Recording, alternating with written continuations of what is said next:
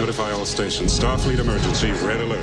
Earth is on the edge of destruction. We cannot survive unless a way can be found to respond to the probe. The key to saving the future Spock, you're talking about the end of every life on Earth. can be found only in the past. We're going to attempt time travel. Sulu, take us home. These are the voyages of the crew of the Starship Enterprise. Judging by the pollution content of the atmosphere, I believe we have arrived at the latter half of the 20th century. Stardate 1986. San Francisco. Our own world is waiting for us to save it. They have 24 hours Everybody remember where we parked. Break up. to complete their mission. You look like a cadet review. We will beam in tonight, collect the photons, and beam out. I want you all to be very careful. Without being discovered. We have an intruder. All right, who are you? You're not exactly catching us at our best. That much is certain. This is an extremely primitive and paranoid culture. What does it mean, exact change? Many of their customs will doubtless take us by surprise. We're ready for beam out. My transporter power is down to minimum. Got to bring in one at a time. You're from outer space. No, I'm from Iowa. I only work in outer space. Let's do our job and get out of here. Freeze! Take off, can you hear me? Freeze! I've lost it. Who are you? Admiral Clark! I'm coming with you. You can't. Our next stop is the 23rd century. Full power now, sir. Shields at maximum. Steady. Hold on tight, lassie. Can we make breakaway speed? That's all I can give you. Book 8. 8.1. Book 9. Now. Star Trek IV, The Voyage Home.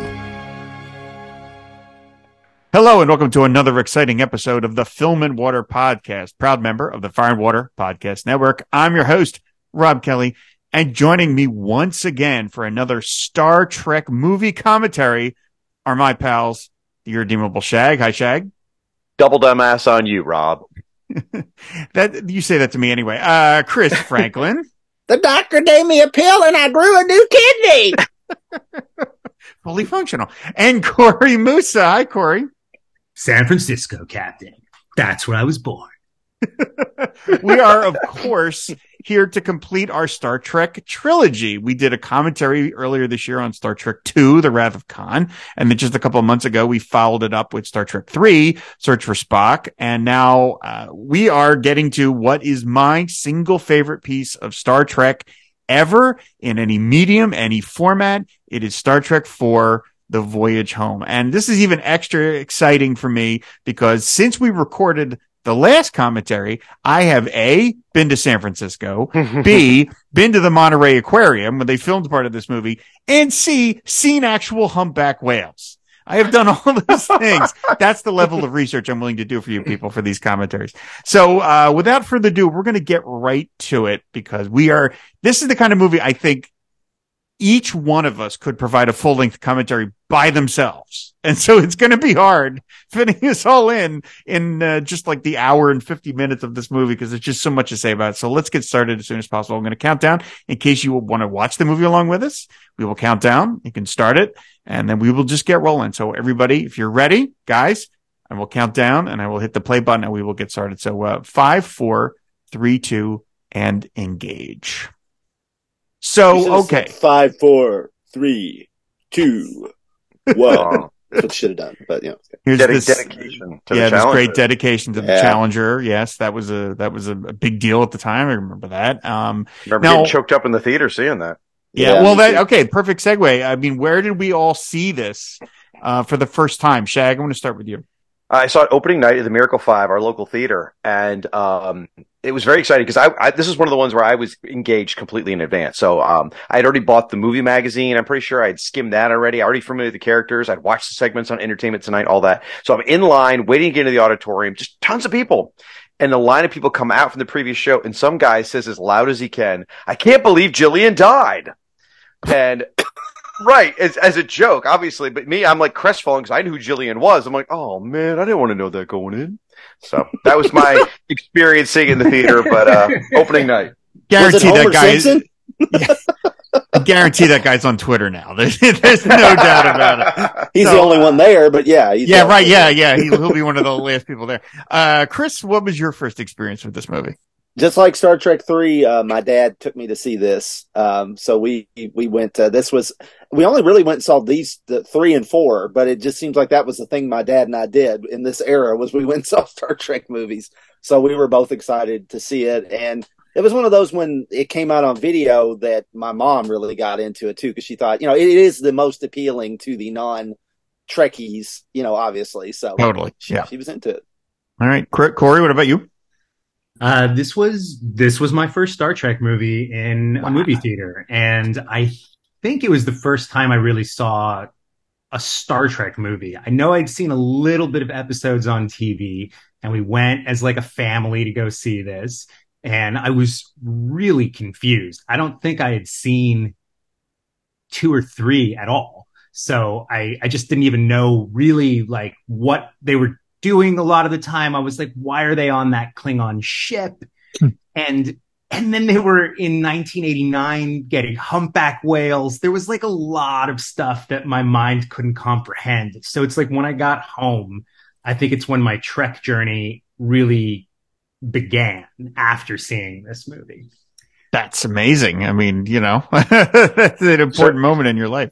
To save all the pedantic people at home, yes, we all know it's 86. Corey's just very excited and said 89. He knows it's 86, though. Don't put in the comments, people. Did I say 89? I'm sorry. Well, you're thinking about Batman, probably. So, Rob, what about you? Star Trek 5. That's what he's thinking about. Oh, yeah, I'm sure that's what it was. Well, yeah, I saw this when it came out. I saw this at the Echelon Mall movie theater. I can remember being there and how much I loved it. And the thing over time, though, I think of this movie compared to the Superman movies in that I loved it, directed by Leonard Nimoy. Yay.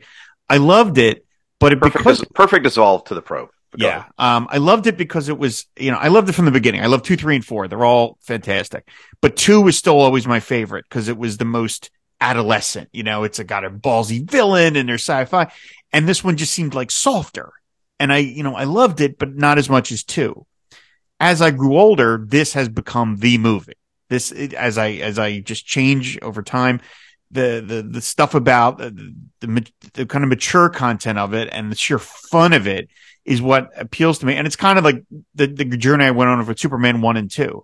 I always love Superman 2 more because it's the most like a comic book. Superman 1 was like, well, there's some love, just some gooey love stuff, and there's stuff on Krypton. What do I care? But as I get older now, Superman, the movie's my favorite. Because I like to think I've matured. So this movie is now, there are scenes in it, we'll mention when we get to the part that resonate with me as an adult that didn't as a kid. And so that's why I just love it. And this is a movie I put on previously in the Star Trek films. We have this scene of Klingon go boom here. The ship log is, got great cinematography. It really does. Yeah. It moves around and everything. Yeah, it moves cut shots. Yeah, exactly. Yeah, how did they get this shot? What was there like? Need cameramen in the future. Everything is being recorded every minute, everywhere in 3D. So they just have to compose it for an audience. Then there you go. Oh, now here's Captain Kirk. Is he giving the Genesis speech? No. This is the one where he re-records Carol Marcus's stuff. Yeah. I just want to echo your thoughts, Rob, real quick. So this is my favorite feel-good movie of all time, not just Trek. Yep. It's my favorite of the Treks. And whenever I get a cold, I'm homesick, this goes on. Yep. It's just a happy thing. I put it on when I'm happy. I put them on when I'm sad. It always cheers me up. It's just such a delightful adventure. I own it across like 4 different streaming platforms, because in case somebody loses it, Paramount Plus doesn't have it anymore, which don't even get me started on that. So it's like I own it on Amazon. I own it on DVD. I own it on Blu-ray. It showed up on HBO this week, the whole Star Trek film package. It's ridiculous. Anyway, here's John Schuck as I love he's so great. He's so big. Here we go. And Mark Lenard as Sarek is going to school him a little bit. But all this I love all this stuff. Like this, I know this all the aliens are great. Yeah, I mean, this isn't really the heart of the movie. It's with our crew back on Earth, but I love all this setup. I think this is terrific. Is this the first time we really see a Starfleet like big meeting with an audience in attendance in one of the movies? I think it might be the first high mucky muck sort of, at least on Earth. kind of thing. We'd seen him on the Enterprise hanging out, but not a big meeting like this. Yeah. I love they this. definitely do it in the Abrams movie in the first one. Is how they end it. You have the right to commit murder. The way he says that, it's just absolutely great. And then this line comes up where Shuck says, "The Vulcans are the intellectual puppets of the Federation." I love the way he spits it, like the intellectual puppets. You imagining Sarek's like wiping his brow, like, all right. While we're all telling our stories earlier, one thing we talked over was the score. The opening score for Star Trek 4 this is music so much. It's uplifting. It's fun. It's twinkly. It's a great piece. Oh, I love it. I just love this music. It's just everything about it. I'm a big fan of Star Trek scores, but I will say that compared to Star Trek 2, this one doesn't hold up on its own. Like Rob and I had a huge argument, we won't do it here, about listening to a score on its own or with the movie. With the movie, it's perfect. On its own, it doesn't quite work as well, but it's so delightful. Oh, I admit I don't listen to soundtracks by themselves. I never do that. So I can't argue with that because it's just, to me, I just don't do it that way. So yeah. Oh, great painting, man. That's beautiful painting. Yeah. So they've been there 3 months. They stayed out in Vulcan for 3 months. Now, how did they get around this on the comic? Oh God, that's a whole long discussion. Okay, all right. They ended up back. They had to get them back to this point again. They went rogue again because I think Spock was like a captain of a Vulcan science vessel. Exactly right. The Surak. Yeah. Yeah. The Spock had to like lose his consciousness again. Oh no. Like during the mirror universe thing, so it matches up to like where this lands. So here we go. In the 3 months, Chekhov has changed clothes. Thank God. From what he wore in Star Trek 3, we talked about. Yeah. Somebody gave him something to wear. It's nice. So that's an inside. Got a haircut on Vulcan. I'm surprised it ain't a bowl cut now. But right. Scotty just did an inside joke. He made a joke about how it's hard to read Klingon when James Doohan is one of the guys who helped develop the Klingon language in the early movies. So that was actually an inside joke. Now that line there where McCoy says, "I wish we could cloak the stench." Is he being literal that because there's that kind of, not as great joke that Klingons don't smell great? Or is he speaking metaphorically, like the stench of the shame that we have to go back as criminals? I think that was pretty literal from him. Yeah. Okay. Yeah. Even so, he's taking remember literal. That dog? Remember that dog creature that was on the ship? Right. They said, yeah. It's probably all the gawk that they had on board. Probably. I love all that stuff. This is great. There's the funny bit about what was the principal events of 1987. Yes, yeah. I love that. I love that they're previewing the movie. By the way, we blew past it when the Klingon commander says there will be no peace as long as Kirk lives. It's like, well, that's a great lead into Trek 6. Right. That's good. Nicholas Meyer kind of picked that up. He's like, yeah, this is a guy. The Klingons want peace, but they have such a mad on for this one guy, which is understandable that they can't get past it, which I think is a great detail. And then Spock volunteers him. This whole setup that Spock has right now is like pretty standard for people. Yeah, 3 monitors now. Yeah, you're right. Yeah. So does anyone else mock correct? Like, when they're having conversations with their family or whatever, because sadly I do. How do you feel? How do you feel? Right, I do that too. That's Kirk Thatcher too. That's his voice. Is it really? Is it really? Yeah. Oh, I didn't know that. Oh, that's awesome. Associate producer and superstar. Yep. Here we go. Here's Spock's mom, Jane Wyman from Lost Horizon, one of my favorite movies of all time. Great to see her here. I love that they got these people back. I mean, it's not anything unusual by this point, but I don't know. It always gives me like warms the cockles of my heart that like these actors have such nice, I mean, I know they won't work too, but it's just the idea that, she hadn't done a Star Trek thing in 20 years. Is it the same actress? I don't remember. Yeah, it is the same actress. Yeah. Yep. Oh, wow. This okay. is amazing for her. She's like, I'm making a major motion picture right now. This is amazing. Yeah. She was a giant star in the 30s and 40s, and then she gets to come back. I think this is her last film. I think I read that online today. Yeah. This is her last movie. I mean, she didn't die immediately after, but she basically sort of retired. I think they kind of got her out just to do this, but I love It's kind of funny too because she hasn't seemed to age at all, and Nimoy has. Journey to Babel. Yeah. She is beautiful. She is. Men age faster, like physically. Oh, at a certain point, Leonard Nimoy and Mark Lenard are passing each other in terms of their ages. Yeah. All that smoking Leonard did, I mean, probably There didn't you help, go. I mean, honestly. There you go. Here it comes now. It's a giant salami. That's what I've always thought. It looks like does a look big like that. I always thought it looked like on a giant licorice piece, like a giant piece of black licorice flying through the sky. We got a note here. First female captain. First female captain. There you go. Yeah. Oh, cool. Like this guy. I love that there's an alien, clearly an alien serving. I mean, that guy's clearly not human. He's the same species as the President of Earth in Star Trek 6, I think, Yeah, or 5. Red Foreman. Yeah. Yeah. Red Foreman. That's right, President Red Foreman. Kurtwood Smith, yeah. Bunch of dumbasses. So we were talking about her coming out to do this movie, but I think by this point everyone knew it was going to be a huge hit. I mean, and I didn't know this till I was doing some research, but this was the highest grossing Star Trek film until the reboot in 2009. Yep. Yeah. Yeah. Well, I mean, it has a broad based appeal because it's a, other than the stuff with the Klingons at the beginning, you don't really need to know any of the backstory, really. This was the first one that banked with an international audience. There we, it's kind of interesting. They called it the Voyage Home, then Star Trek 4 over there. Like Voyage Home was that's like, right. Yeah. The title. Did yeah, they really? Oh, I didn't know. Because Star They Trek did. 3 hadn't done Voyage too Home. well. Yeah, overseas. Yeah. There we go. So that table. Anyone know the story? What happens to that table? Yeah. Tell it, Chris. It ends up in engineering in the next generation. It's the centerpiece of engineering. Isn't that great? Oh, that's so cool. Never That's throw so anything cool. away.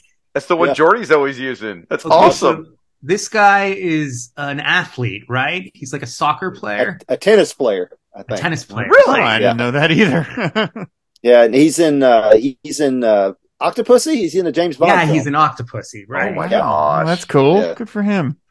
I like the makeshift solar sail. Yeah. I mean, I don't know what that is, but it sounds cool. They've made something like a solar. That sounds really cool. Again, I couldn't tell you how that works, but it sounds neat. Alliteration, yeah. This guy's desperation you can hear in his voice. Yeah, I mean, really he's came great. through well. The actor really did a great job with just a tiny little part. How terrifying. Sorry, Rob. Go ahead. No, go ahead. Anybody feel kind of weird now about Admiral Cartwright, Brock Peters there? Because Oh, right. Knowing what we know. Yeah. in Star Trek 6, it's like, oh man, I like that guy. Yeah, It was a great reveal in Star Trek 6, but it's like, It's a it kind of retcon. taints this. He's a good guy in reality here still. Yeah. The Right. voice of Darth Vader's a bad guy? Who would have imagined? He did Darth Vader on all the radio dramas. Oh, I okay. didn't know Well, that. maybe not Okay. maybe not all of them, but some of them. at least. Enemy vessel, sir. That was our first one. Yeah, there it is. It's Drinking like, game. hey, that line was really popular in Star Trek 3. We're gonna bury it in the ground. This movie. They replaced the Klingon food packs. I love this little aside. They replaced me with giving a sour stomach. Oh, is that what it was? See, there's a fart joke in this movie Right. too, not just Star Trek 5. See, Rob, fart jokes can be funny. See, I didn't see. That's funny. I never took it as that. I took it as that, like, Scotty's been in a crappy mood. And, like, I Kirk's took it as just kind of he's like, been farting. okay, all right. Now, how did Savick not tell him this to this point? How is this the first time they've had this conversation? 3 months they've had to have 3 this months. conversation. She's had time to tell him. She's been avoiding him, clearly. It's because she's pregnant.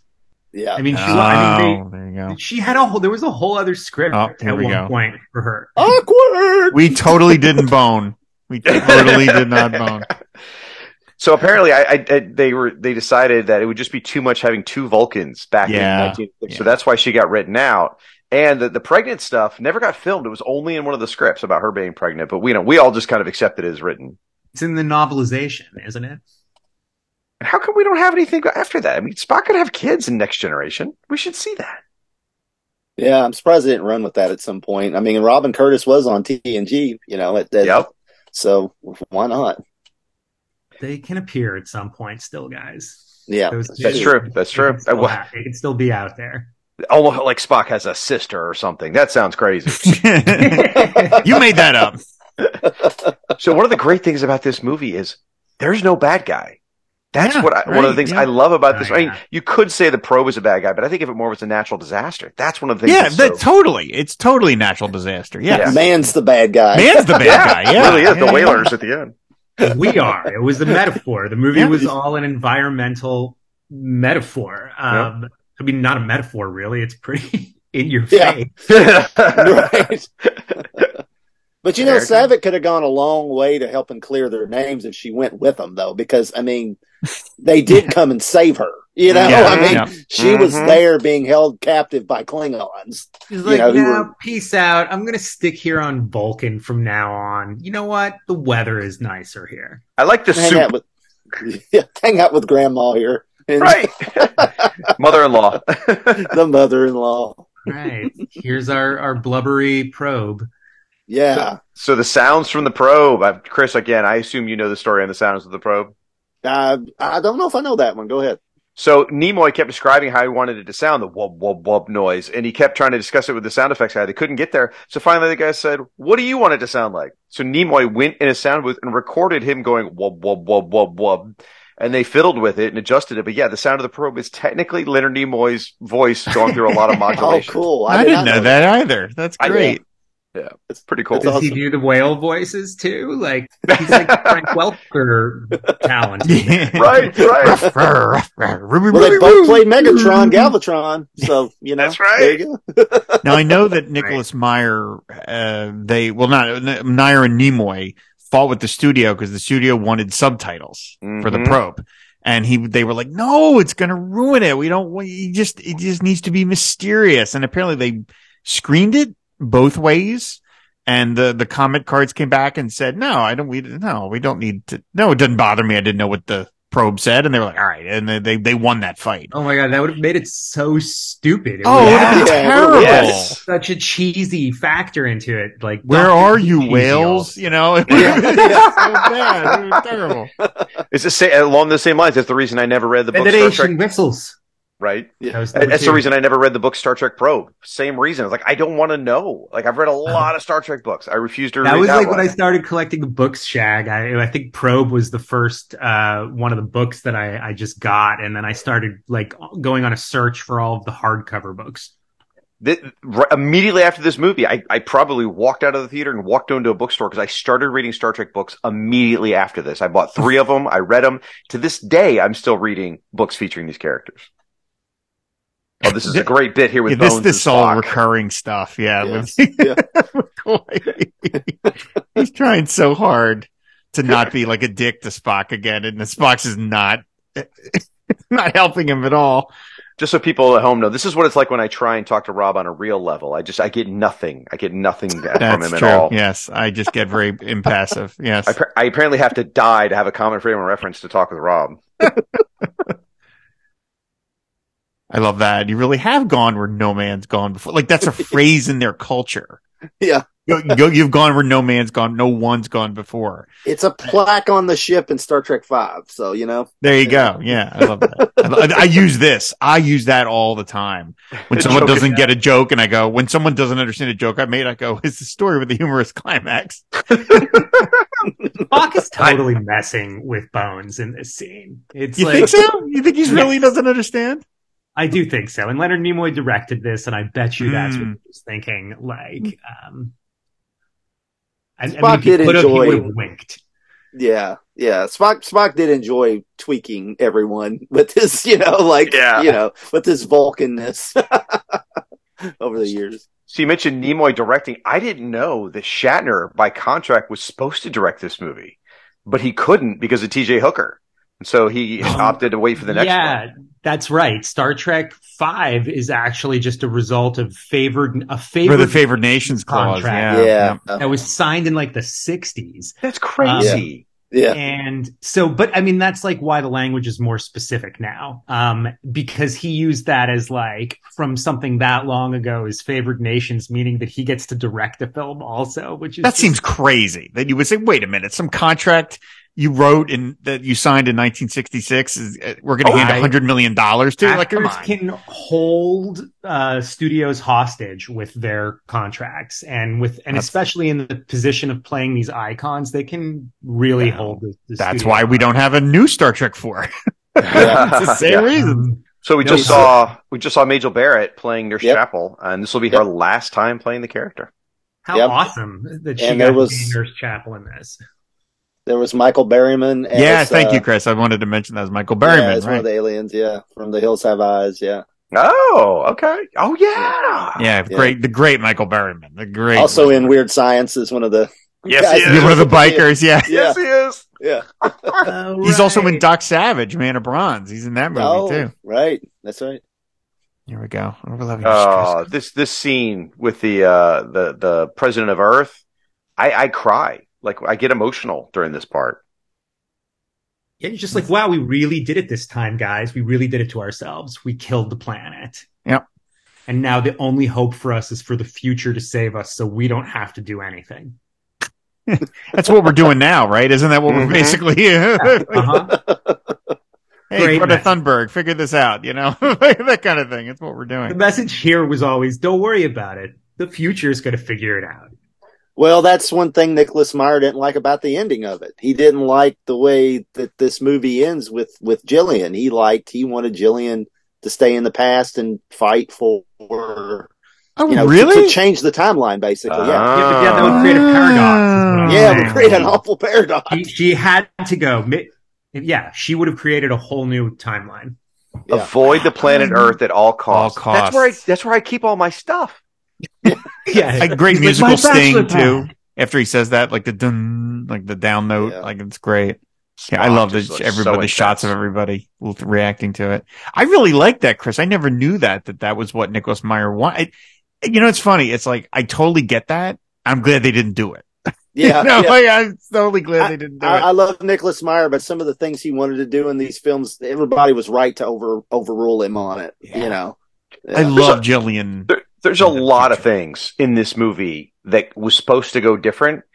It's not quite at Jaws level of accidental classic, but I mean, there's so many things in this movie that were supposed to go a different direction that didn't happen to make this movie so perfect. Yeah. We're going to talk about Jillian when we get to her, I assume. The changes that could have happened there. And there's so much that was supposed to happen that didn't come together. And it just, the final product's perfect.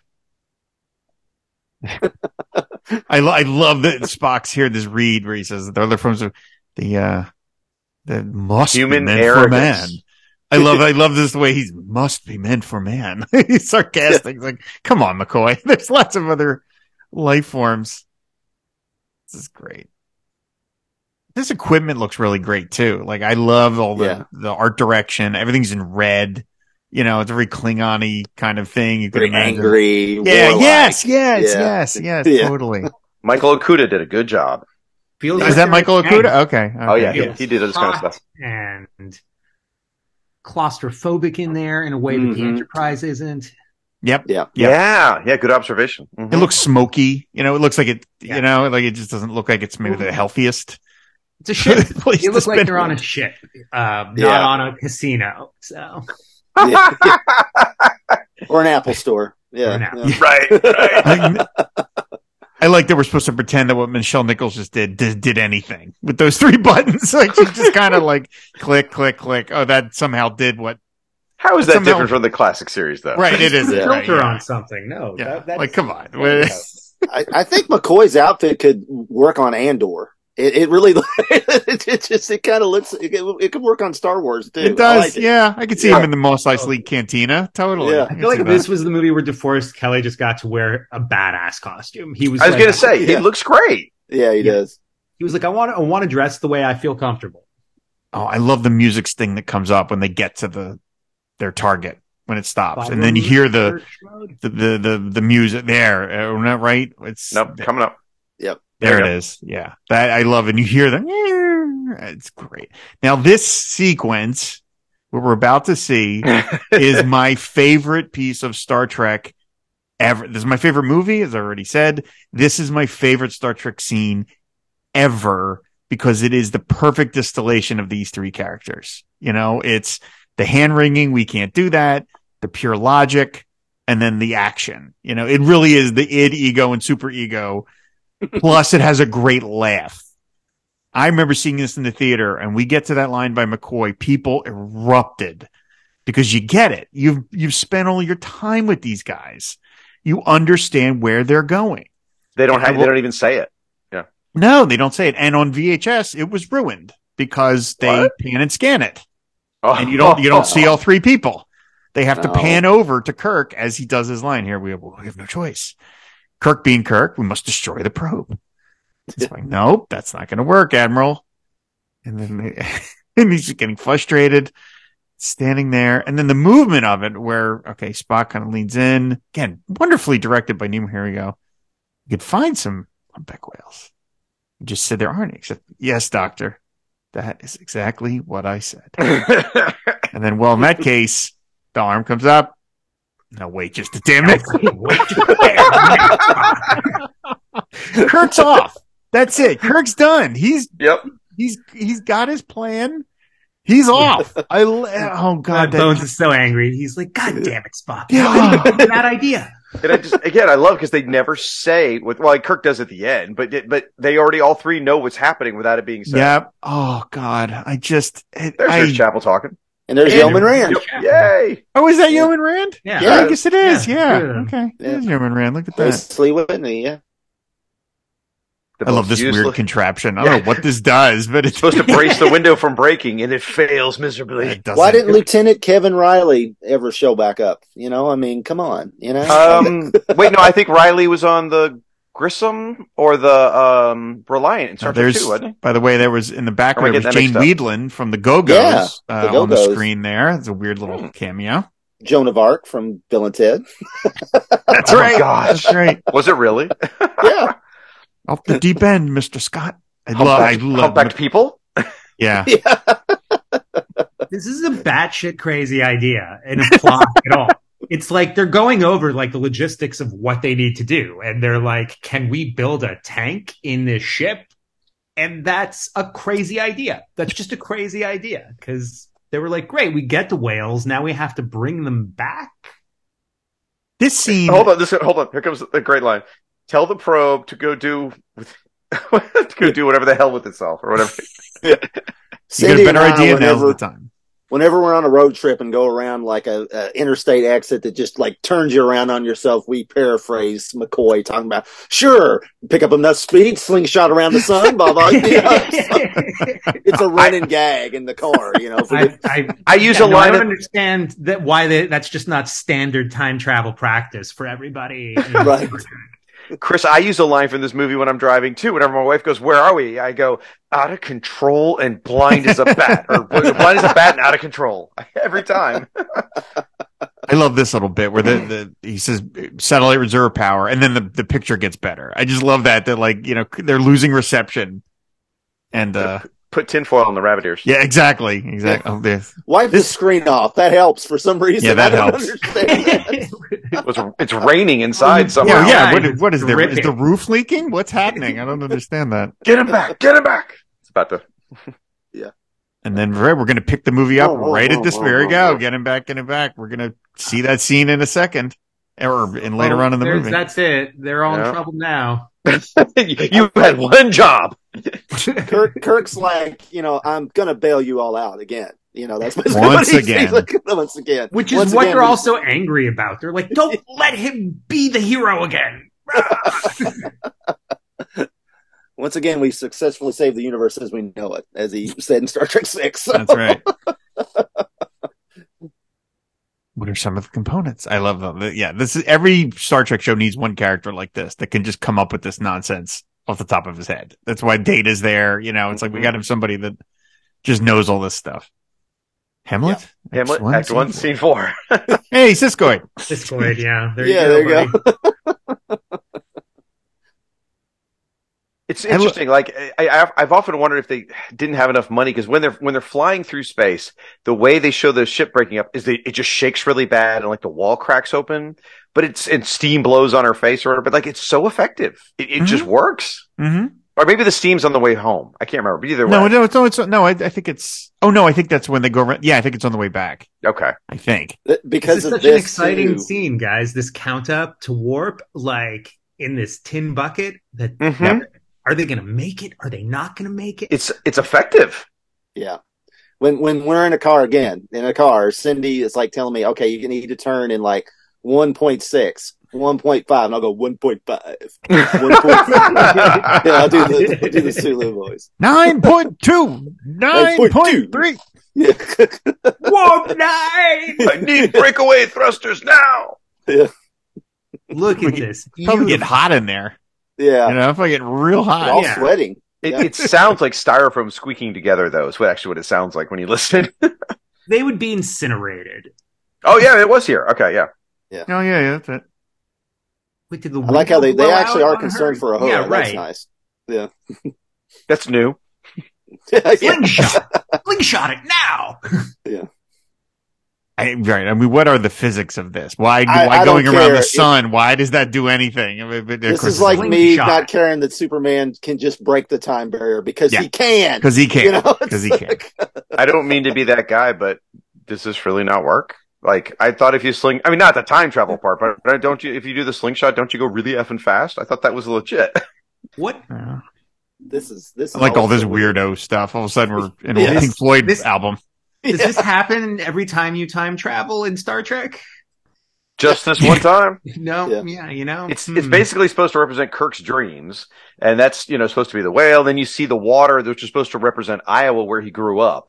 Who's that? Really? Kirk. This is all supposed to be in Kirk's head. Like 2001 stuff right here. Yeah, that's a Star Child right there. Yeah. I had no idea this was supposed to be Kirk's dream. I had no clue that's what it was. That's what I read a million years ago. It was like the water was supposed to represent that, and these reeds you see are supposed to represent his memories of Iowa. That generic person representing that fell from the sky. I read it years ago. I don't remember. Yeah, the reeds are really kind of strange. Iowa. It almost looks like this is where General Zod and the Phantom Zone guys they land. The fisherman, he sees. Yeah. That makes sense. You're seeing Kirk right after that. Okay. I don't know. I never took it that way, but I'd see that. But the interesting thing was all the sound bites are from later in the movie. Yes. Yeah. So very clever. No women in Kirk's mind? Their own movie. I think that, which woman Miramani should have been in that dream sequence. Oh, Lord.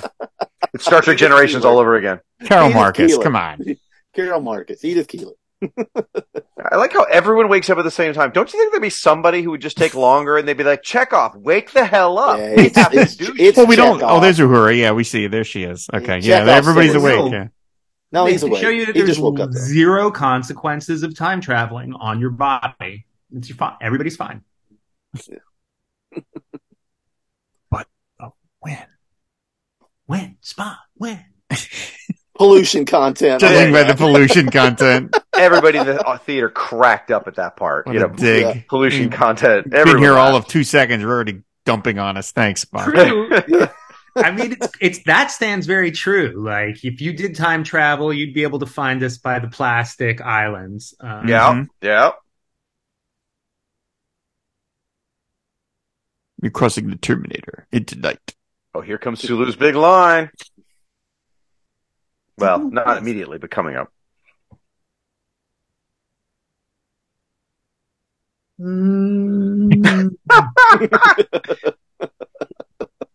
This is just such a capital A adventure movie. It really is. That's fair. Yeah.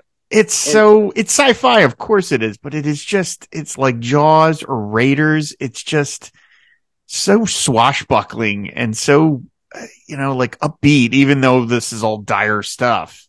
They're going to get out of it. It's going to be successful, and it's just a matter of throwing hurdles at them and watching them clear them. But man, this is just.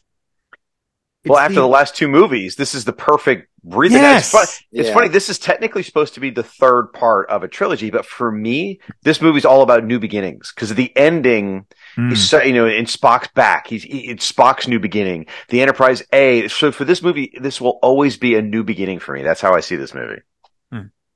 Yeah, I think I agree with that.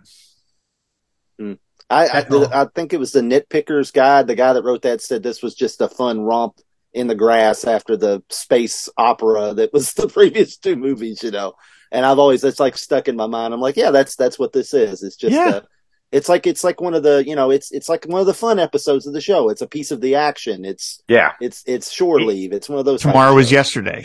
Yeah.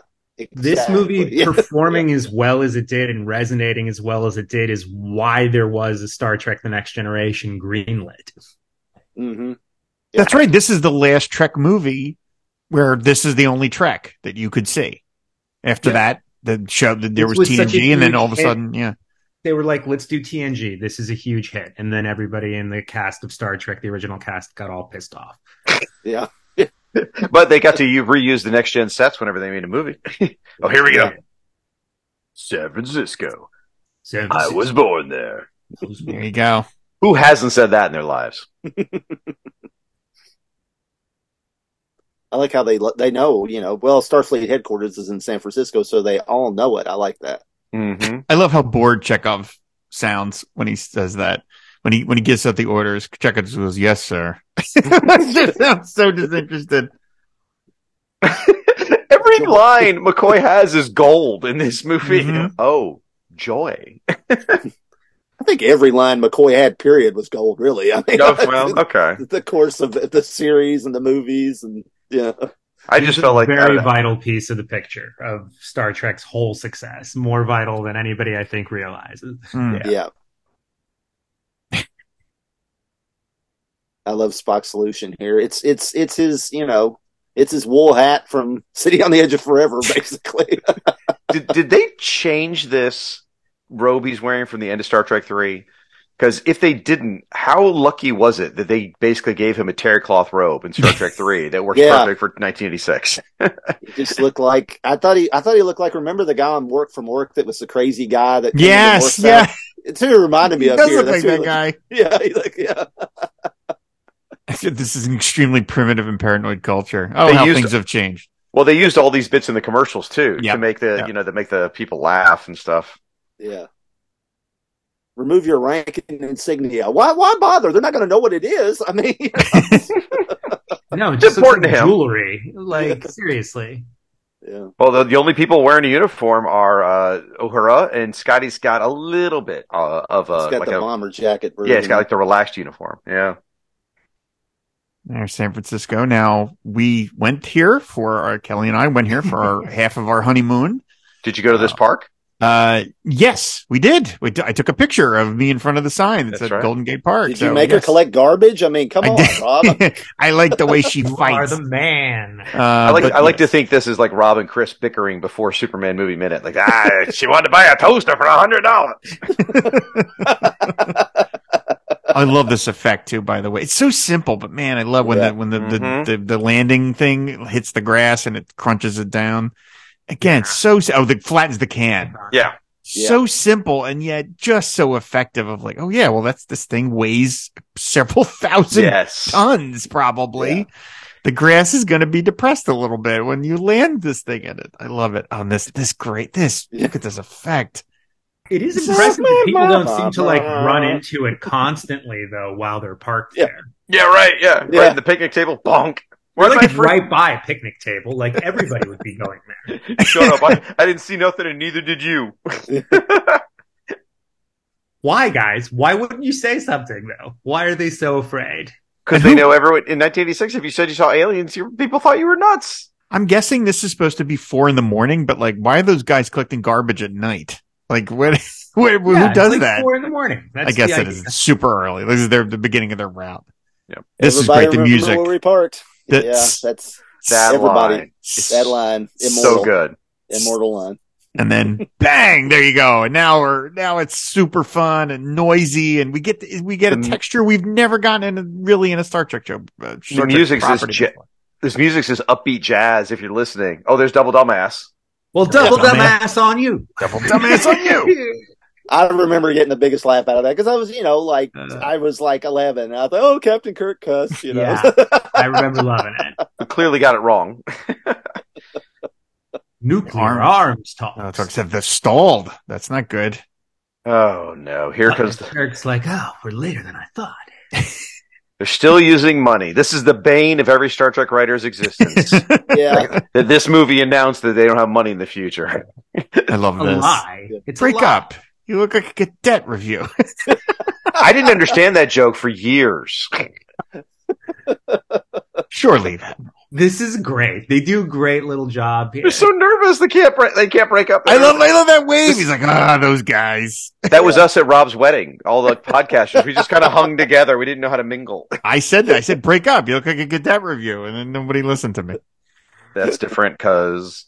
Nice callback here. Great. Yes. Oh, this is amazing. This joke is so...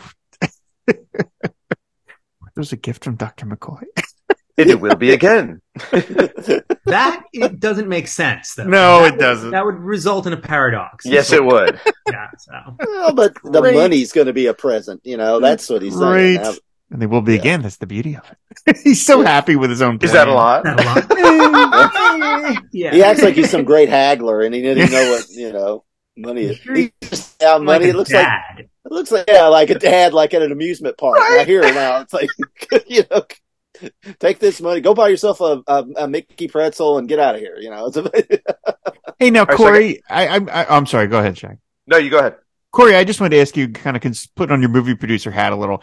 What level of people are actors, and which level are people just wandering the street? Like, you obviously don't let extras get that close to the actors when they're doing their lines, right? No, anybody you see in the shot is like an actual extra. Okay. Needs to be paperwork. And I know there's a scene coming up with this woman. Right. They're going to Wessels woman. Yeah. Directions from. And the only reason that she's in the movie is because her car was blocked in and she wanted a speaking role in the movie. And then it worked out. And then they had to actually chase her down because they didn't actually have her information. And once she was in the movie, she needed paperwork. So all these faces you see, all these people that you see, there's paperwork for every one of them. Okay. Even if they're just people they got off the street, they held them there and planned. Like those kids. The little kids on the skateboards. Yeah. Speaking of little kids. Yeah, go ahead, Chris. Go ahead, Chris. This is the big cut scene here. This is the scene where they were supposed to bump into Sulu's ancestor. Akira Sulu. Yes, and the little kid wasn't an actor, and his mom apparently was a bit of a pain, and they never could get him to do. He said the footage was unusable of him because he was. Yeah. You wouldn't go get another kid? I think it was just a schedule thing. They didn't have time. Oh, man. I think it was something George Takei was pushing for, and they worked it in, but then when they lost it, and if you read Star Trek movie memories, he was just crushed by it. Yeah. Well, it's his moment. I think they worked it. I think they worked it into the novelization. This is the woman who they blocked in, or one of these women. Yeah, it's the lady that messes with her hair when she. Well, yeah, she's going to speak. Yeah. Yeah. Didn't they have to give her a SAG card? Here you go. This is it. This is her. Oh, I don't know if I know the answer to that. She improvised this, I think. Yep, she did. That's what I said. Alameda. Here we go. Kirk Thatcher, right here, associate producer. If you enjoyed him in Werewolf by Night, you'll love him here in Star Trek 4. Well, he wrote the lyrics himself. Go ahead, Chris. VFX and Star Trek 2 on the SETI Eels, and he's heavily involved here. So what happens here, Rob, is he reprises the role in Picard season 2. Oh, does he? Cameo. Oh, that's funny. And to go another with 7 of 9, and he is so traumatized by this. He's not the same person. Basically. Yes. He's really scared of them when they approach him. Now that's a fun bit. All right, I got to admit, that's a funny bit. Also appeared in Spider-Man: Homecoming as a punk with a ghetto blaster as well. Oh, jeez. All right. That I did not know. That one I had to find out on the internet. But they wanted to use a different piece of music here, and he suggested that this is what punk sounded like, and that's why he composed. He had that piece that it's his music. It's crazy. Let's just push that button. We'd be better off dead. So I have a question for the group. Didn't he want to use Duran Duran or something? Oh, gosh. Yeah, Duran Duran. So I have a discussion question. We'll just have to work it in throughout whenever we don't want to say something else. But so this is a view of 1986, right, in films, and we watch it now, and a lot of it looks dated. Back to the Future came out 1 year before this, which took place in 1985. So my question is, and fill it in when you can, is which film looks more dated for their 1980s scenes? This movie looks more dated. I think so too. I really do. There's a lot of like classic 80s styles happening in this movie. I've been right here. I stood right there. The Cetacean Institute. That's the Monterey Aquarium. It was right there. They just slapped that sign up in the front. All right, who's telling the Jillian story? Someone do it. Dr. Jillian Taylor is here with us now, played by the fabulous Catherine Hicks, who will later go on to star in Seventh Heaven with Captain Decker. No, I'm not going to tell this story. Go for it, Shag. I know. No, Chris, you're our Star Trek lore expert. You got this. Well, okay, I'll tell you. Yeah, what this character was changed. It was originally developed as a character for Eddie Murphy, who was a Star Trek fan. Dear it's insane. God. Wanted to be much like Richard Pryor wanted to be in a Superman film, and we all know how well that turned out.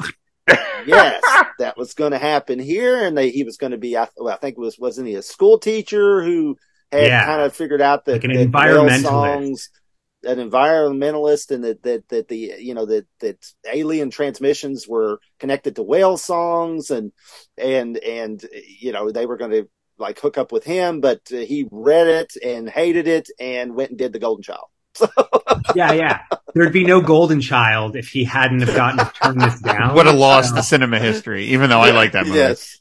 It's crazy. The movie would have been such a joke with him in it. It would have been an Eddie Murphy movie. It's amazing to think that they would have had that lived-in example of Superman 3, and that would not have thrown them off to say, no, we're not going to do that. You can't. He's too big a star. He could have single-handedly destroyed the future of Star Trek, right? Yeah. There might not have been a Next Generation if he had starred in this movie. It's a shame that he has not been able to get worked into Trek, because he's a big Trekker. He is. But not that big of a role, like just too big. You know what I mean? Like he did a movie called Boomerang where him and a woman watch an episode of Star Trek, and he goes on and on about like that Captain Kirk is the manliest man that ever manned. You know, and he got that in his insistence because he's such a Trek fan. But yeah, it would have just destroyed this movie to have Eddie Murphy in it. This is a really good CGI, if you will, here, or matte painting. That was really well done. Beautiful. Yeah. Go ahead, Chris. I'm sorry. Whoopi Goldberg was, integrated into Next Generation. She was a big movie star, and it can be done, but it can be done. Yeah, not the way they were going to do it. That Christian Slater. Yep. It doesn't hurt that the casting director's last name was Slater. But Tyler Perry did it. That's right, Tyler Perry. That's right. Yeah, that's right. But tiny parts, not. I love her in this. Cronenberg did it recently. That's right. I love Jill. I love her in this. I really she's do. Great. I think she's terrific. Another movie I will point out of course, she was in Child's Play after this. That was another big hit. But the other movie I remember her from is she is in the Bill Murray version of The Razor's Edge, which, as people know, is my favorite book. And I love those two movie versions, but they mean something to me because they are the only two, the 40s one and the Bill Murray one from the 80s are the only two film versions of that story. And she's in that movie. It's not a great movie, and she's not super great in. I think she's a little miscast, but I don't care. If I ever saw her at a con, I would get her to sign The Razor's Edge, not something from, or maybe Trek 4. Maybe I couldn't resist. Right. But I would definitely talk to her about Razor's Edge because I feel like nobody asks her about that. Probably. Strangely enough, in 1986, she starred not only in this movie but also Peggy Sue Got Married. So she starred in two movies where she's about time travel in the same year. I forgot that she's even in that. Right. I've seen that movie. I don't even remember her in that. I didn't know she was in Peggy Sue Got Married. I love that movie. She's perfect in that. It's I don't know. Like she's totally the nun. Of course there's a nun in the tour. Sorry. Yeah. I love how Kirk's looking around like. I love it. Yeah. The look on his face. This is one of the funniest moments in the movie. So funny. It's like you got to see Spock's underwear. It's great. Yeah. I love that. The head, the exasperated. The old lady has the best line coming up. Maybe he's singing to that man. Yeah. Great puppet. That's a great puppet with the big eye. That looks great. Yeah. All the whales, like almost every shot of the whales. Yeah. What the hell? Yeah. Says the H word in front of the nun. Yeah. There you go. Yeah. Oh, I didn't think about that. It looks like very sensual what Spock is doing with the whale. It's really messed up. Like, hey, he did the same thing with the Horta. I mean, it's okay. Right. Yeah, paid. Of course, giant meatloaf. I mean, come on. Famously, the hairy cloth robe is so perfect for him to he's like, I always jump in tanks of water. Yeah. Good thing he wasn't going commando under that rope. Yeah, I love Kirk here, pretending like he's, some voice of authority. Yeah. And now she's going to notice this. Oh, yeah. She's going ours to do as we please. Yeah, yeah. Yeah. If he just started calling him Jim, but he wouldn't do it. He tried to get him to. Oh, that's right. He says Admiral, and she notices that. That's right. Yeah. And then the running gag of the they're not the hell your whales. The running gag of the doesn't. How did you know that? Gracie knows she's pregnant. The hell they did. Right. Colorful Earth metaphors. Yeah. Oh, the Gracie. I'm sorry, the Gracie lines later. Oh, my bad. It's George and Gracie. I mean, that also is like they named the whales George and Gracie. That's great. Nobody I don't nowadays think would I get got that. And when I was a kid, because I knew George Burns, but I didn't know who Gracie was. Right, I knew right. She was long gone by this Oh time. God, You'd only seen Oh God. Right, exactly, in the sequels, right. So what a great shot that is with the bridge behind him. It's no, really this nice. is for what I remember though. This is wrong. They're on the wrong side. They wouldn't be here. This is the wrong side of the bridge. It just looks good, but it looks great. It doesn't matter. It looks great. Now, the scene with Spock in the tank, of course, famously, they got in a lot of trouble. Like, all these groups were outraged that, they were in there filming that close to the whale and not realizing how good of a puppet it was. Yeah. Yeah, right. The animatronics were so good that the animal rights activists called in to, stop Star Trek from hurting whales. So. Exactly. Yeah. Exactly right. No, this guy, this jerk. Bob. Yeah. She says that so condescendingly, because he makes he makes the hard turn where he's being nice to her, and then he jumps into the, well, they're just animals, and he's like, well, yeah, I don't think you really should. Maybe he doesn't work with the whales. Maybe he's like a numbers guy or something, but I would think you should not have this attitude about whales if you work at the aquarium. Cetaceous Institute, yeah. Management pro tip: don't call your employee kiddo. Just doesn't go well. Here we go. We're not talking about human beings here. I love this line of hers. I really do. I don't know about you, but my compassion for someone is not limited to my estimate of their intelligence. That's why I like Rob. I don't base my compassion on your level of intelligence. Oh, zing! Man, in the Trek 3 one, I walked into that shot with Chris took at me about my honeymoon, and now on this one, why am I doing these commentaries? Before we started recording, Rob told us we weren't even allowed to talk. He was so excited to talk about this movie. So get my revenge. Yeah. So we are now looking at the nuclear vessel. I love this. Chekhov is now saying again, this is the USS Ranger that they got to let them borrow for this movie. And, it's definitely not a prop or a set piece or a model. It's beautiful. Right. Look at that. Look at that. Yeah. It's great. Does anyone tear up though when he goes, "It's the Enterprise"? And it's like, understood. I get all like, oh, it's great. But They found. Oh, here we go. This is one of maybe the greatest joke in Star Trek history. This bit coming up. No, it's a good one. We've already had some amazing jokes. Oh, I think this is top 3 greatest Robin Star Trek Hood and jokes. Friar Tuck. Oh wait, are we talking about the? Well, you tell me which joke it is. There's a lot in here. The okay, Italian that's a good bit. joke. That's a good joke. Yeah. It's rhythmically perfect. It's sort of improv too, because they didn't quite get it right, so they just went with it. Oh, I would love to see the alt takes to see, how they honed it, because it's to me, it's so perfectly timed. I love he just bullshits his way. We'll do too much LDS. LDS. Yeah, she calls him out. Yeah. I mean, truthfully, if you went back in time 300 years, how would you handle yourself? Would you? I wouldn't handle myself this well. Oh yeah, no, you wouldn't know any of the references or anything. This is just how dumb people were in the 80s too, that it was normal for people to just pick up strangers and yeah, that's true. Car. Yeah. Like people were really okay with that. I'm glad at least she has the line though. Don't do any funny business because I have a tire iron right now. Like, okay, there's some acknowledgement that she's like, okay, you guys might be total weirdos. She just picked up two 50-year-old men, like, who were swimming in her fish tank. I mean, pretty crazy. That's the first time Kirk's acknowledged as being from Iowa, too. Yes, right? It is. Yeah. It never had been established before, so. And Tiberius wasn't canonized until Star Trek 6, so, the movie said that, James Tiberius Kirk. Oh, really? Yeah. I didn't realize it was that far along. It was mentioned on the animated series, but you know how that's always up for debate, or it was. I think nowadays it's kind of, it's real. It happened, so. Well, the little kid shouts it in the remake, so I take that. Yeah. I love this week coming up. No dipshit, ma'am. Yeah, I love that too. She totally sells how passionate she is about this. But she's not didactic. She's not humorless. You know what I mean? Like that, this character could have fallen very easily into a scold.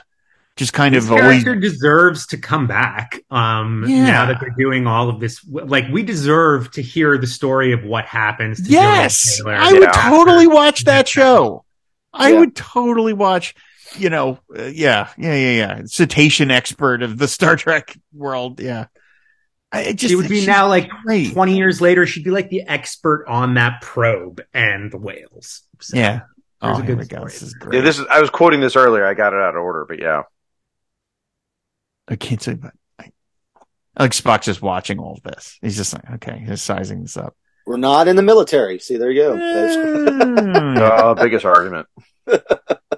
I love this. You're not catching us at our best. Possibly. That much is certain. That much is certain. Yeah. Like Laurel and Hardy. It's amazing. It is. It's Abbott Costello. It's so good. Oh, God, here it is. This just... Where would you ever have this in a Star Trek piece of, entertainment? This kind of rhythm.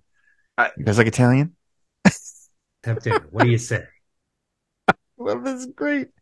No, yes. No, yes. Yes. Oh, yeah. I love Italian. So do you. And so do you. And so do you. Yes. Okay, it is. I'll give you a grub. It is a very Come good show. on. Not the best ever. And Spock ends up going anyway, which is kind of he ends up not getting it. It's his way. Yeah, that's right. Vulcans don't like breadsticks. So this is crazy. I didn't know that transparent aluminum is a real thing now. So they apparently were inspired by the movie to give it the name. But so they have developed a product that's a transparent aluminum. It's like 80% transparent. That's the hardest clear polymer or whatever the hell it is. It's real. Yeah, that's man. cool. So is Solian Green now. The world is crazy. Yes. I just love that they bullshitted their way into this. Millions of miles, thousands of miles. Don't limbos. Don't bury yourself in the part. Yeah. And I like how he's wearing an "I quit smoking" button. It's never mentioned in the film. It's never a reference. But you know what? That's the thing people did back then. And it's just kind of a nice touch to say, here's a bit of realism. Nimoy should have taken that to heart, by the way, unfortunately. Yeah. I love this. I hop on he makes him his assistant. That's great. Right. That's such a great. I like that this guy doesn't question his assistant. He's like 80. Like, what? How's this guy an assistant? Like, what are you talking about? By the way, Sulu looks badass in this movie with that coat. It's a cape coat. Yeah. Oh my God, is he? Yeah. It's the same one he wore when he in Star Trek 3, isn't it? When he said, "Don't call me Tony." So cool. Puts it on. Looks great. This guy is the most friendly chopper pilot of all time. Like, go ahead. Yeah. I mean, they never do explain how he gets it. Yeah, does he just let him borrow it, or does he phaser him?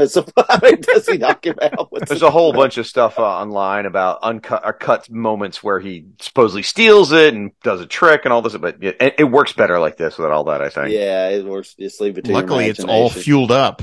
Yeah, right. You did take it.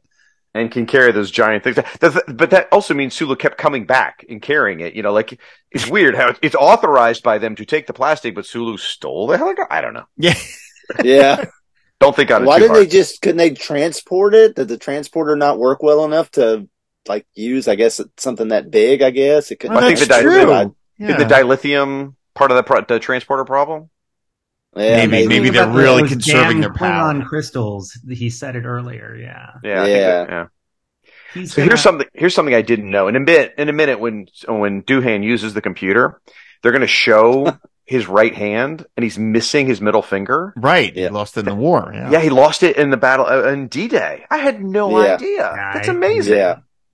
He cupped his hand throughout the original series. Yes, I think there's only 2 moments where you see it. Yeah. Yeah, and it's he. Yeah, I love this. This is hilarious. He just talks. Hello, computer. Hello, computer. Tell me I'm not the only one who does that all the time, please. No, why? As soon as I got an Amazon Alexa, I named it computer just so I could say that.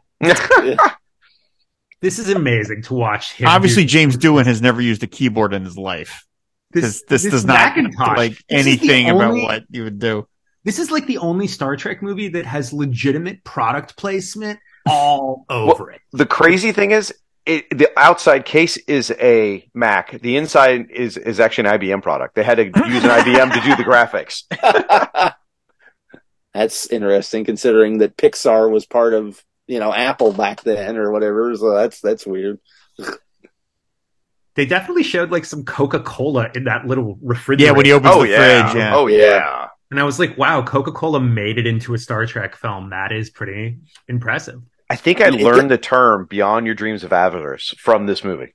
Yeah. There's a gag coming up here. Not now, Marilyn. Look out.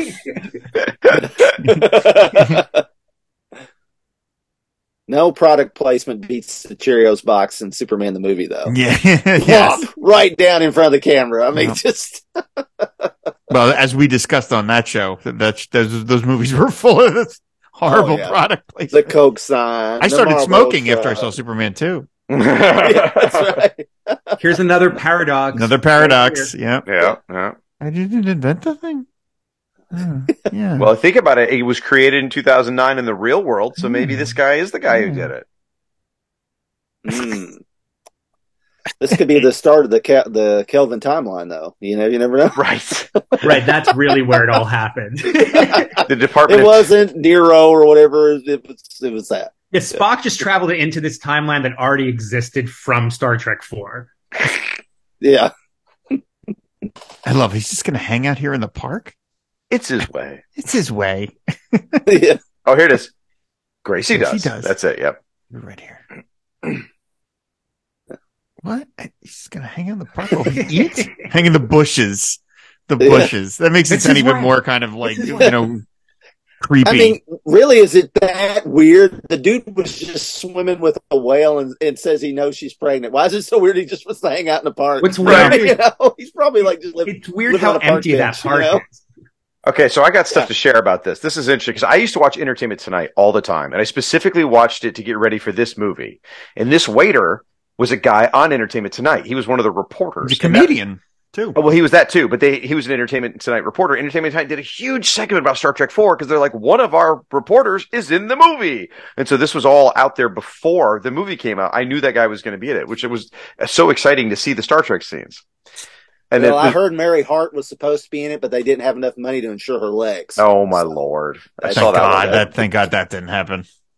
So one more funny bit, and I got this from the internet. I did not know this one, but you know how there's a pizza there's pizza stuff in this scene, right? So the restaurant they used didn't actually have a pizza oven. So Paramount paid to install a pizza oven in the kitchen to be used. It gets 5 seconds of screen time. Why would you? Why can't it just be that makes no sense. Why would They you just did. get a prop?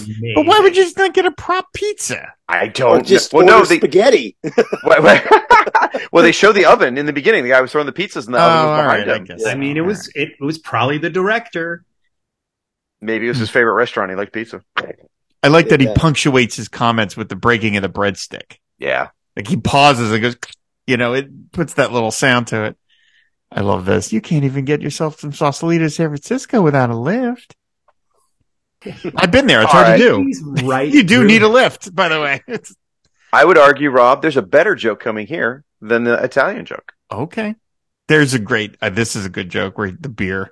Oh, look at his eyes. What the hell is this? Yeah. Wow.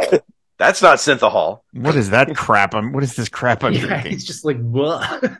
Calls you Admiral. And look at him. He's buzzed. Yeah. Like she has to get his attention again. He's like, what? What? Huh? What? What? One sip. He's an easy drunk. I like this turn of hers, though. You know what I mean? Like, it's plausible that she's this desperate. Yeah. I mean, it's. I like that there's the pause. It's just, where could you take? Just kind of like, all right, this is nuts, but where could you take them? And let me see what his answer is. And then, of course, he's about to derail it with his outer space comment. Yeah, but he says never hunted. Yep. Yeah, really. Look, she's getting. Look at that. I think she's so good in this movie. You're right. She's like nowhere else to turn. It's a last attempt. It's desperate. She knows this guy is crazy. She could see through it, but she's like, maybe there's something to it. Yeah. This is. You have a pocket pager. They were pretty new in '86. Yeah. Are you a doctor? I love this. He will be later. I told you never to call me here. She's an eye roll. Oh God, what did I fall for? He's just unstunned. Good luck, Kirk.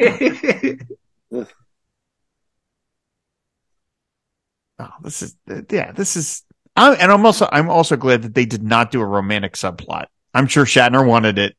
Well, there's the hint at the end. Yeah. Well, he wants it, but she's not interested in it. That's what I love about it. Written between him and Eddie Murphy at first. So, like. Yeah. but I knew he doesn't get the girl. I knew outer space was going to come into this sooner or later. I'm all ears. Now Spock is. I love this fake laugh. I've had dates like this. Here we go. You take the big. He's going to take another drink. Liquid courage. Okay. But he still lies to her. He does. Yeah. He realizes that the story's a little. What's he going to get into? Well, there's this probe, and it's. Well, no, I think he feels like he can't tell her that the Earth's at risk. Yeah. No, he can't. This is already a ridiculous story, so you got to make it simple. I love all this. Why all the coy disguises? You wonder how much time did she spend on set with Stephen Collins talking about that they both worked with Shatner? They must have talked a lot on Seventh Heaven about that. I would hope that it would have come up at least once or twice, but I like her arm gestures. She's very pregnant. Out. Yeah. Moon tomorrow. Now, it does seem kind of weird, though, that if you think about it, whenever a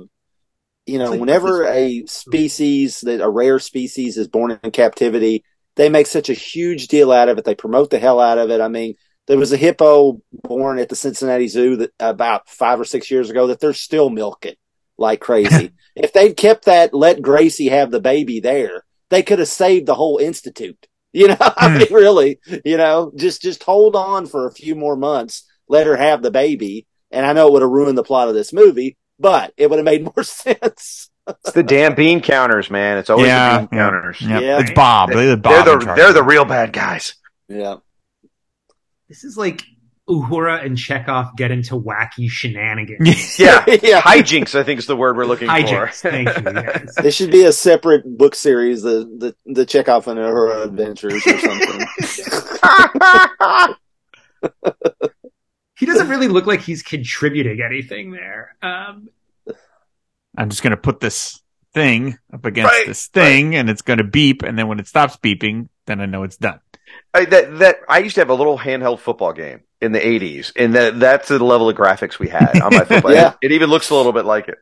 Oh, I had a Star Wars game, a little handheld Star Wars game that did that. The X-Wing fighters and TIE fighters are represented by dots. Yeah, I had a Spider-Man game like that. Yeah, bloop bloop bloop bloop. Yeah, it's exactly. It's like bloop bloop bloop bloop. Compared to what kids play with nowadays, it might just be a rock tied to a stick. I mean, it's so basic.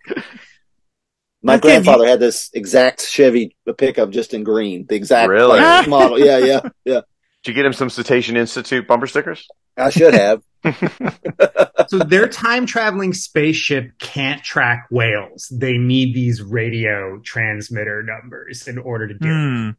Well, whales don't transmit anything, so yeah, they got to have. I just feel like they were able to locate where there were two whales. Why couldn't they find the whales? That's true. Well, all right, I guess. But I mean, but they want to find the one that's pregnant, though. Now they know. So the ocean, blah, blah, blah. Now he makes a good point. From space, they could freaking hear the whale call. So you're right. So why couldn't they find him out in the Atlantic? That's a good point. I mean, they're not on the Enterprise. Not like something they really need the radio coordinates to get the whales.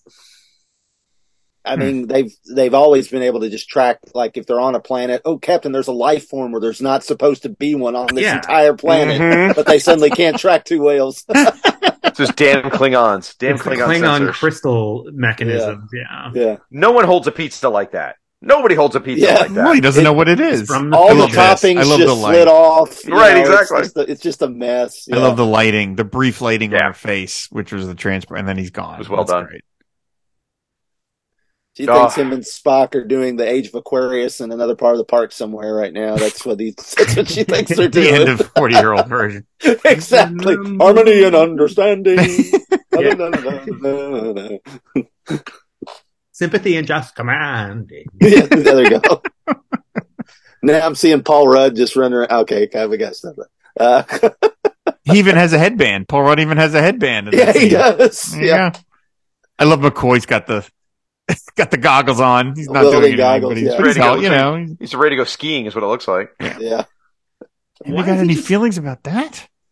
Now Scotty's outfit here is the exact same one. He's like frozen in a buffer in the Next Generation for 70 years. That's right. Same That's outfit right. Scotty I hate that episode. What can I say? I hate that. Really? That episode's fantastic. I showed it to my wife recently. I don't like that I don't know. I feel like it makes Scotty into like a big joke. You're entitled to be wrong. That's fine. All right. The Spock one is great. I think it makes Scotty look like a real person, like the characters on Next Generation. But that's true. That's true. That's true. It's a great allegory for growing old. That's what it's all. It's all maybe not allegories, but it's all about growing old and feeling not needed anymore, as Rob is beginning to feel in his life. So. That's right. I was pilot in a starship while you were in diapers. I love this, like, CIC command. Yes, like the way he talks. Like, as a kid, I'm like, yeah, sure, that's how they talk in the Navy. Yeah, I've decided that man was absolutely accurate, and to me, that's how people in the Navy talk to each other. So, Rob, your question about extras, like, as we're going to see as the scene opens up right now, all of these military people are real from this boat. Not like this guy who's the main commander. No, not the guy who has lines. Right. But everybody else. And they said that everybody was actually great because they were so good at taking orders. Like, so good at following instructions. Makes total sense. Sure. So when the guy yells "hit the deck," did they have to give him a SAG card for saying that? The guy who said "hit the deck"? Yeah, because later on, when there's a million soldiers, some guy yells "hit the deck," so they all had to get SAG cards for if they said that. Technically, yes. On a movie of this budget, anybody with a line of dialogue would need a SAG card. That's crazy. I love how tiny that control is to beam them. On the Enterprise, it's like a whole thing. Mm-hmm. For the Klingon ship, it's this tiny little, what is like 2 buttons that do all this? It's probably being run with like a rubber band and some string. Yeah, exactly. I don't want my molecule scrambled, but Bones isn't going through this thing unless he has to. Yeah.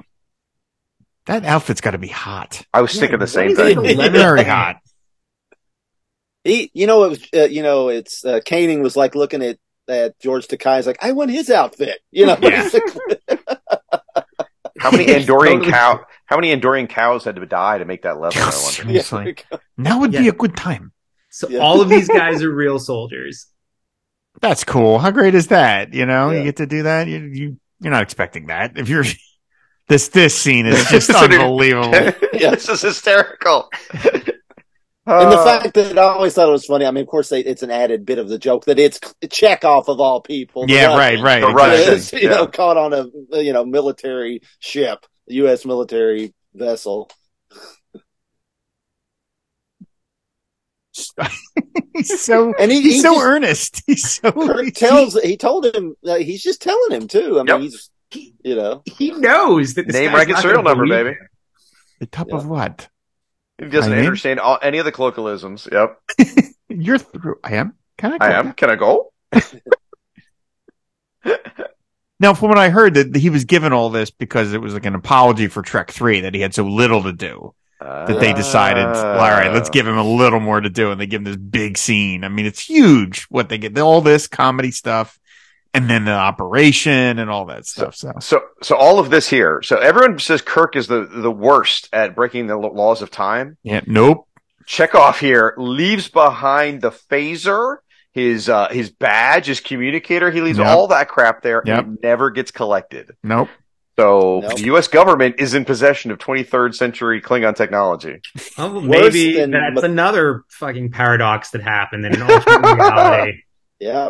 Nobody's Worse than stopping McCoy this guy. leaving his communicator on planet Iosha, a piece of the action. Hut. This is like a cut scene from the Blues Brothers here with the Hut. See, they're all yelling. They're all speaking. They're all speaking. They're yelling. Get through or whatever. The music here is great too. Yeah. They're gonna I mean, it's tense, but it's those pants are hysterical. He is. I bet he chose to wear those pants and then he regretted it. Yeah, you're right. This is a good stunt. The lighting on this scene is great. Yeah, that's great. Look at that. That's terrific. In this fall, like I cringed every time when he makes this fall. It's like, oh god, that looks painful. Poor Chekhov. Oh. Yeah. Crunch.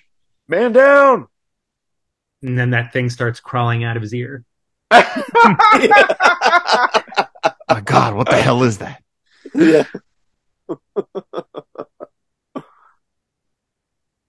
Again, I love that they keep the screenplay really keeps ramping up keeps throwing more obstacles at them than it's hard enough. We're going back in time to grab some whales and bring them forward in time. That's not enough. Then there's the lithium crystals. Then there's this, and now Chekhov is they keep, and it just keeps worse and worse and worse for our heroes. It's just, and yet so they do well it without a mustache twirling bad guy. Yeah, it's all just cool. circumstances. Yep, it's all just like what else is new? Yeah. Oh, here we go. Here comes the big. So there's always somebody spraying off that thing because there was some. I always think about that. Who was doing what on that sidewalk? The guy keeps having to hose it down. People get drunk and they're puking in the front of the. Some kids, they sell ice cream inside and they go outside and puke. That is an odd choice that they wanted him in the shot, like spraying down the sidewalk. Look at that. That is not going to do much for tourism of the No, I'm Institute. saying just on a purely financial level, that was a really dumb move. This is a dick Especially move. when she was pregnant. This Right. is a dick move. But it's okay. She gets him back because the slap You is real, and the son of actor a and Bob the actor didn't know it was coming. So his reaction really? was, that slap was not in the script. She hit him harder than they. I guess they had talked. Either way, the slap was real, and he legitimately was like, "What the hell?" And This is why we need intimacy coordinators on set now. Oh yeah, there's people there to stop that stuff from happening nowadays. There is now, actually. There are people on set now. I mean, not really for that. For the sex scenes. Whatever. Everybody loves a good slap in the face. So yeah. This is a model helicopter because they wouldn't let them fly a real Huey over San Francisco. And it totally works. Oh my God. That was a model? Yeah, That's a model. Every shot of this thing flying is a model. There's no way. I never knew that. Like a remote control helicopter. Remote control helicopter that they built. That's so real. Yeah, I know. Oh, okay. Here comes the worst continuity error Like, there's two bad continuity errors in this movie, and they're the only flaws in the entire film. One is when she goes up here to the invisible spaceship, her hands do not match up in the aerial shot with the invisible leg. It drives me crazy. What? Am I the only one who's noticed this? You guys are silent. Yeah, what are you No, talking I don't about? know what you're talking about. Okay, they're going to show her on a monitor in a minute when she's yelling at Admiral Kirk. She's got her hand on cold. Right, there. I know the scene. Yeah, And when they're showing it on the monitor, her hands do not line up with the invisible leg of the ship at all. Like here, this all works perfect. And Boom. Doink! That's great. That's adorable. So cute. The music sting is great too. That looks fine. right. The aerial actually really hurt her. The aerial shot there. Yeah. What? What's wrong Her with hands that? don't match up with the angle of the leg at all. Oh, okay, because she's got one hand more back than the other. Yeah. She's turned. You're saying because her pantomiming skills are sucking? Yes. Well, That's the flaw? Yeah, well, they could have just changed it because the leg's not really anyway. Yes, it I think they probably matted the Yes. the thing wasn't the imprint wasn't there. So they could have But twisted the mat and made it right. Yeah, it wasn't her fault. It was the FX artist. This hit this great bit. This I've is just seen this movie too many times. That's the problem. Someone imagine what it might feel like to start beaming. Right. With having no preparation for it. It's great. I love just screaming. She's screaming. She can't use her She can't use her legs at first. She's like stumbles, like pulls. Like, huh? What? Huh? And like, think about like we've never seen this in Trek before, really, of someone interacting with the technology in an unfamiliar way. You know, Just to this tomorrow point, was everybody, yesterday, right outside of tomorrow was yesterday. Everyone is used to the equipment because it's set in the future. Here's somebody who's like, "Holy shit, this is all real." Yeah. And then we see that again in First Contact. Yes, we do. Yes, Alfred Woodard. Yep. Alfred Woodard. Yeah. Yeah, that's right. Borg sounds Swedish. They already made it to Alaska.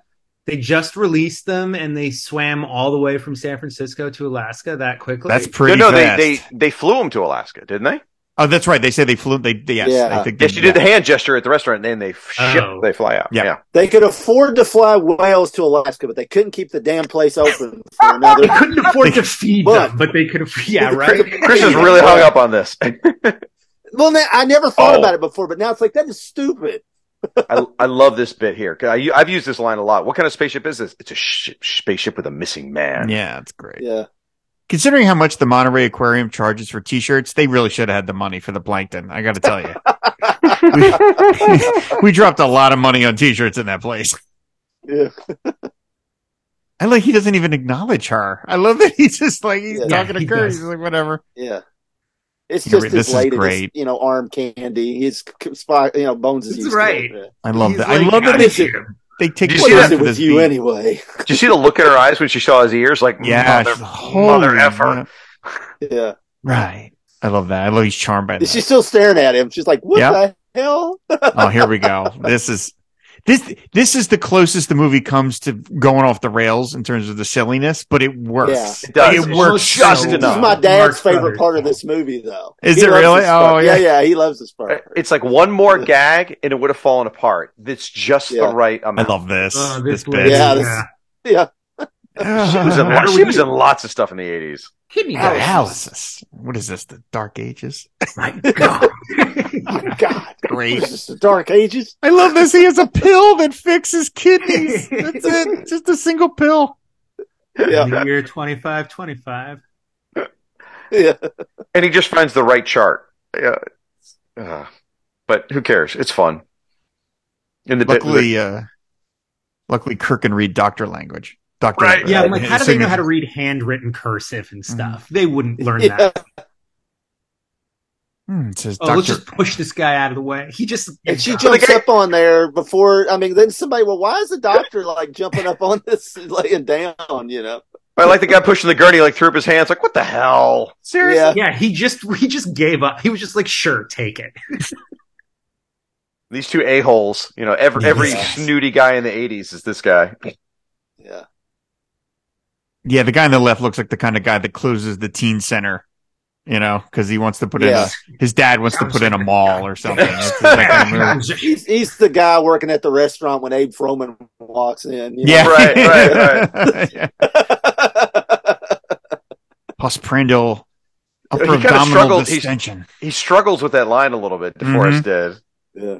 It's probably like the fifth take, and Nimoy's like, just cut it, just use it. Yeah. What did she say she's got? Cramps. Damn it, Leonard! I'm an actor, not a doctor. Yeah. excuse me, doctor. Get in that little room. That horrible drill sound. So well, these doctors, like they really are taking it well. He's contaminating everything right now. That's right. That guy looks like a 1980s movie critic. I can't remember his name though. Like Leonard Maltin, maybe, or something like that. That's not him, is it? No, it's not. This actor. My God, man! Drilling holes in his head isn't the answer. Yeah. This just because I happen to be doing research for the next season of MASHcast, this guy is in the first episode of season 6 of MASH. Oh, nice! Playing it, he played a doctor in that episode. He plays a doctor in this episode. Into that little room, please.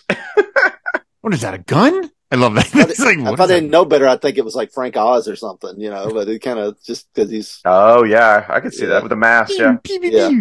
Yeah. I set the phaser to the most low-level burn possible. Melt doorknob. I think that was the only time. Disruptor. They suck. I mean, I think that's the only time we saw a phaser shot in this movie.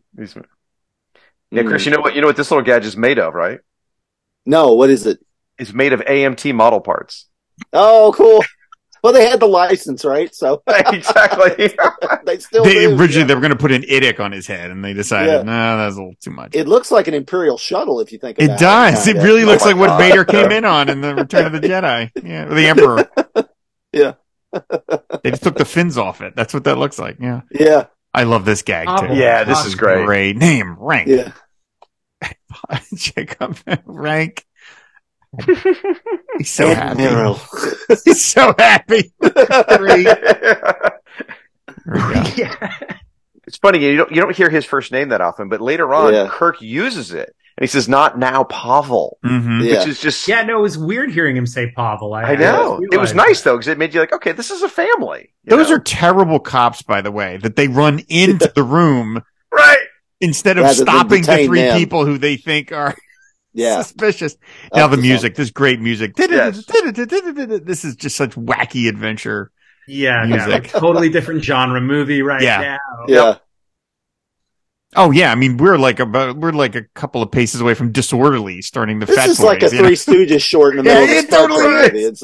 It totally is. Boy, we got to cover Disorderlies now, Rob. Yeah, there we go. Here we go. Yeah, Fully functional. Oh, bit! I love this bit. I love poor guy in the crutches. McCoy stops to care for make sure the guy's okay when he's been knocked over. I love that bit. Hey, Walter Kaney's got some hairy arms. I never noticed that before. His arms—he's like a Sasquatch. He's got some hairy arms. And this, by the way, a brilliant out of the and a perfect music sting too. Yeah, when the elevator door opens. I love it. I love that you don't see it. I love that you don't see the elevator, and then there they are. Like, oh, of course. Like, oh my god. Great job, Nimoy, directing that. So easy. Oh, so why not beam them onto the ship instead of the grass? Yeah, because then you wouldn't get this. Lovely scene. Yeah, you wouldn't get this great scene. I love how mad she is. I've got to help those whales. I've got nothing here. Really mad. I'd say the same thing. Now she makes a hell of an assumption that this doesn't blend you two into like a butterfly kind of situation. The motion picture transporter accident. Yeah, exactly. That is called squelching. Yes, she doesn't know better. Like she I would be so scared to do that. Yeah. How do you know that's not going to turn you into some horrible monster? Yep. She didn't think about it. They seriously don't have time to beam. Oh, hear this guy. Right, one damn minute, Admiral. That bit is so great. One damn minute, Admiral. And Kirk just gives him the look. Like, what? All right, okay.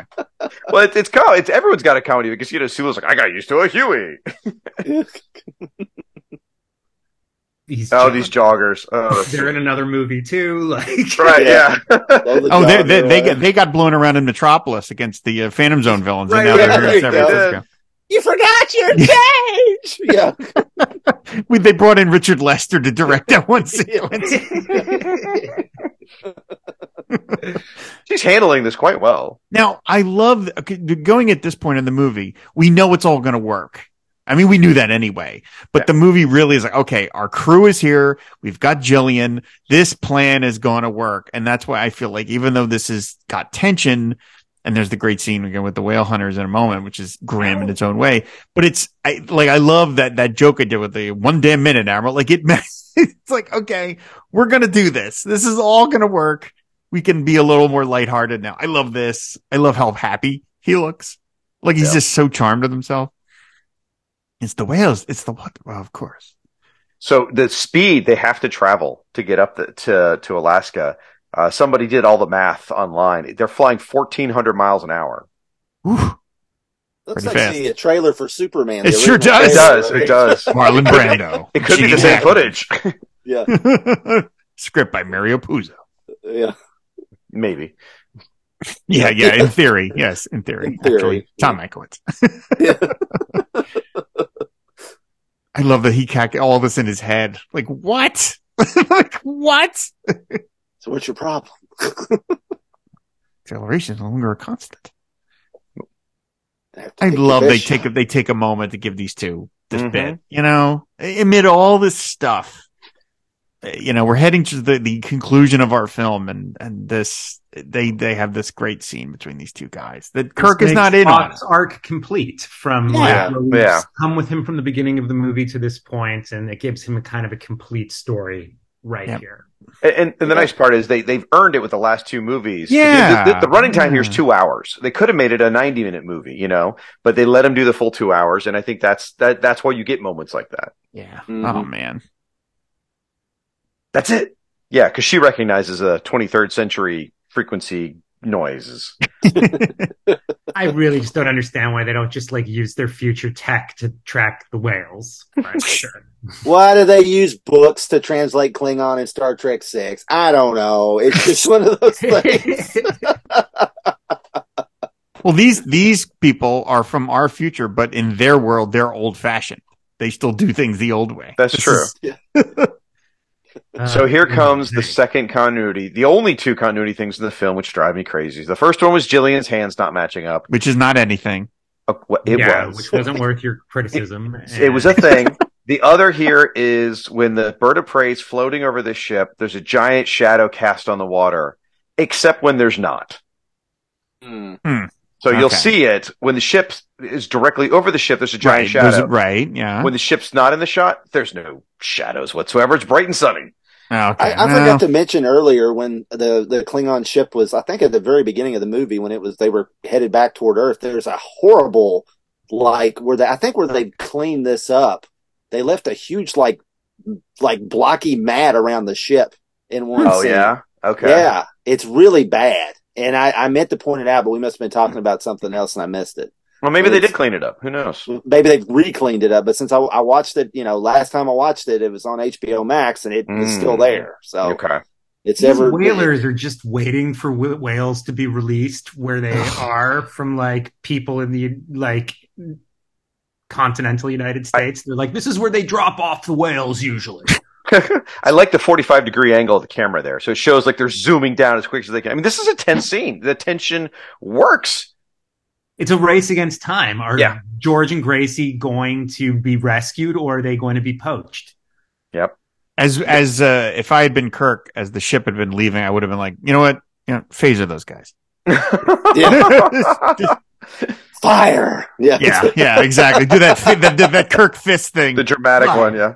They're leveling out. It's really well done. Yeah. See how sunny it is around the boat? Okay. Yeah. Right? Okay. All right, let's see the shadow. Oh, that's B-roll that they got from the second unit guy. That's fine. No worries. All good. I love the harpoon clunking on the invisible. Yes. That's just so well done. Great. It has a good music cue that goes with it too. So I will say this right now really fast. Just we went whale watching on our honeymoon. Oh, here we go. That's great. See how sunny it is. There we go. Oh shit! Oh my god! Right?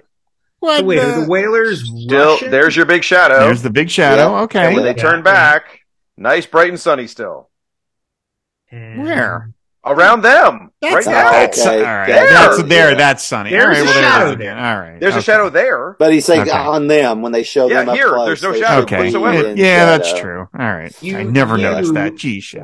Sorry. Don't ever watch Hammer film, Shag. cool. The day for night shots will drive you insane.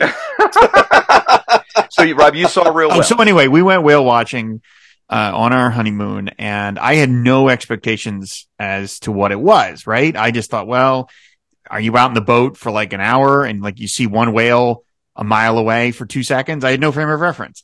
Well, we, I guess, got lucky because we saw 8 whales up close for extended periods of time. That's cool. And That's awesome. our guy, our Jillian Taylor on the boat, said this is unusual. We generally don't see them this much, this close for this long.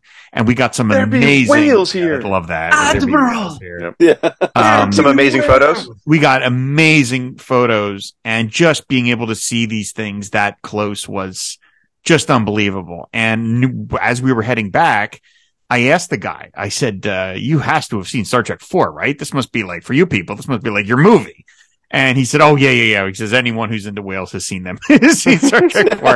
And I asked him, I said, well, can you tell me, obviously the Star Trek part of the science is folderol, but I said, the stuff with Jillian, is what she says valid?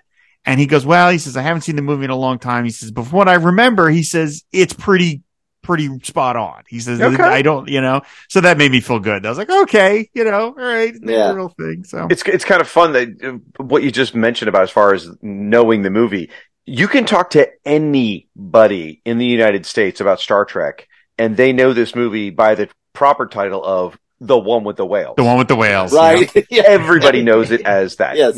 Forget the real name. So, yep. And speaking of whale watching, I went whale watching myself with Siskoid and Boss in Canada.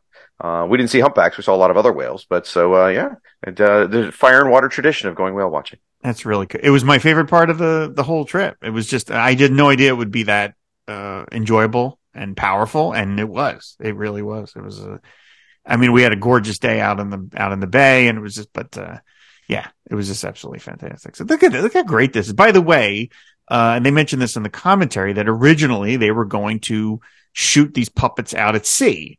And then they learned that there was a pool in the Paramount lot that had been used for Busby Berkeley water picture, Esther Williams water pictures. And they had just covered it over and turned it into a parking lot. And Leonard Nimoy found out that it would be cheaper to rip up the parking lot and refill the pool than it would have been to bring the puppets all the way out to the ocean. So that's what they did. So they ripped up part of the lot.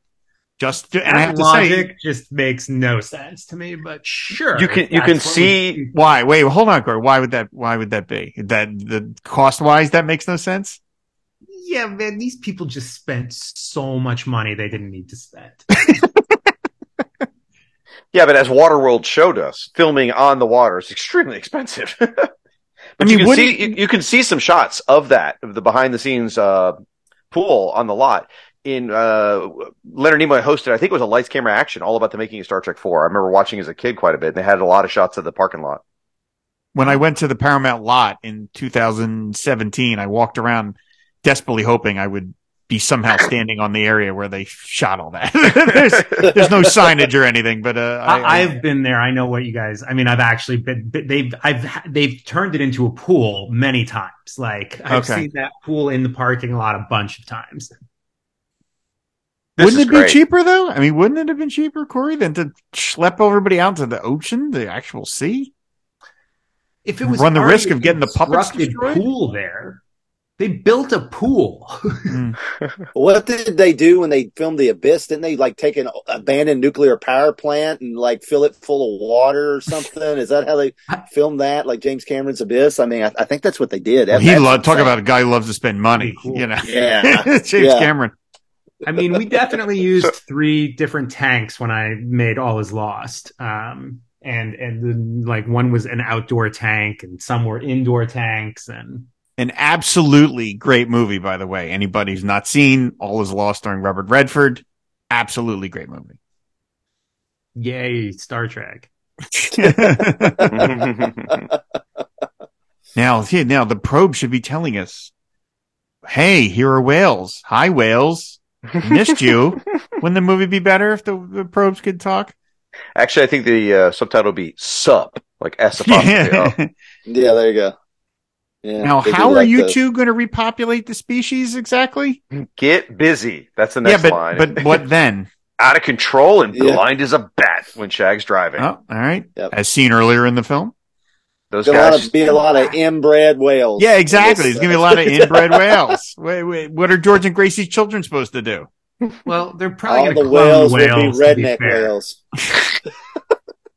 This looks All great. the whales will have mullets and my trucker Lord. hats. This is a composite. This is like. I'm from Kentucky. I Oh can say yeah. that. Oh yeah. Definitely composite. Yeah, but Keep it looks, the this nose looks great. That's a smooth landing, considering they were literally falling from outer space with no power. That's a hell of a landing. So ocean. It's like kind of cool though, because the Klingon bird of prey seems like it's a little more like practically aerodynamic than the Enterprise, even though it probably isn't, because it to our notion, it's got wings. It's got the wings, right? Yeah, Yeah. right. It looks like it would glide better than these nacelles that'll just tear off at the moment's notice. I love there's a hatch there, like the practical application of a hatch. Like, what are they supposed to do with that in outer space? Like, what is that? What is that the thing the Millennium Falcon has? Like, what are you supposed to do with that?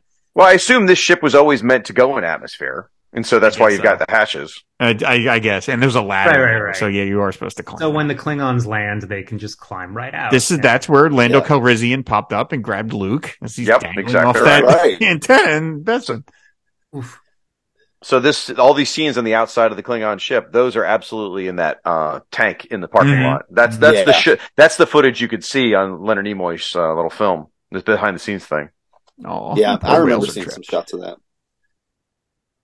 This is the one moment that I roll my eyes a little, is that it's such a Kirk is the greatest hero ever moment. Right. And that Scotty is like so helpless. I can't open the door. He can't open a door, Well, the manual switch is on Kirk's side, I think is what it is. Yeah. But I mean, he just kind of gives up. Like, he doesn't, you know what I mean? I mean, Kirk is nominally the hero of the franchise, though. Absolutely. So, absolutely. Yeah. I just noticed for the first time when Scotty's pushing open that door, it's not resting in the track properly. It, like, bounces up and down, and Doohan's trying to smooth it out as best as he can. Well, it's shitty Klingon technology, you know? I mean, when he's right. Yeah. Okay. Now, I'm sorry, go ahead. No, he's supposed to rescue Jillian. I guess he's supposed to guide Jillian out. I mean, it just feels a little like, okay, they really wanted to lard this up with a hero moment. A big Captain Kirk sequence. But this is big. Like, I'll swim underwater, glue that hair to my head. Right, I was about to say, if that's fake hair, they had to pay for a fake underwater. He probably had plugs at this point, I bet. You know? I mean, that might not even be William Shatner right there anyway. You can't really No, tell. that looked like him. I mean, it looks like him. No, that's obviously him. Yeah, I mean, when he was swimming earlier, it looked like his face. There we go. I love this. I love the bubble. That looks great. Yeah. Now that's super convenient. There's a giant hatch in the back of the Klingon ship to let the whales out. That's super convenient. Well, cargo. I mean, I guess it makes sense. It's for loading dilithium crystals. I don't know if I should be this crude, but I'll just say that it's, Jillian, sweater. Yeah. I didn't notice that until Blu-ray. Several times in the movie, it's been very cold. Let's just say. Yes. I don't mean to be that crude, but it's just one of those things you don't notice until Blu-ray comes along. She's a beautiful woman. There's nothing wrong with noticing. Yeah, she's very, very pretty woman. I mean, to be fair, everybody got to be in wet, sexy clothes for this show. Right. Kirk is also in wet, sexy pink, just like Dr. I love DeForest Kelly, but wet DeForest Kelly looks like Gollum right here. I'm just going to say it. Well, look at Chekhov. Like Gollum. Chekhov's filming a different scene. Oh my God, he does. Chekhov's filming a different scene. His mouth won't close, and it's like. Now this feels like there's a scene missing where they're like, why don't they sing? Like there seems like there's a problem. Why don't they answer? Why don't they sing? And then they don't really resolve it. Like they just do all of a sudden. I feel like there's a scene that they cut. I always kind of got the impression that these whales, maybe the probe had to change its transmission over the decades, the centuries or whatever, and so they had to find the right message for them to respond back to or something. Maybe the language. Maybe so, yeah. Maybe the language changed, just like human languages evolved and changed. Mm-hmm. We probably needed a scene of Spock back by the tanks using telepathy, going, "All right, look, bitches. The minute we land, talk to the probe. Start talking." Because otherwise, the whales don't sing all the effing time. They sing when they want. So it's no, we need you to do this shit now. If they'd had the time, they could have. Oh, see, there's that Matt line. It's just going to go away. That's it, huh? No, it's rotating up and down to talk to the whales, just like the whales were up and down, which apparently they do in real life, and the probe's going up and down to match their movement, which is really cool. Oh, I'm a dummy. Well, if I didn't want to say it, if they had played some of the recordings of the probe that they had for the whales, they might have kind of got them used to how they, kind of solved that problem of them not being able to communicate at first. But, they were in a hurry. So Chris is now advocating for subtitles. No, God, no.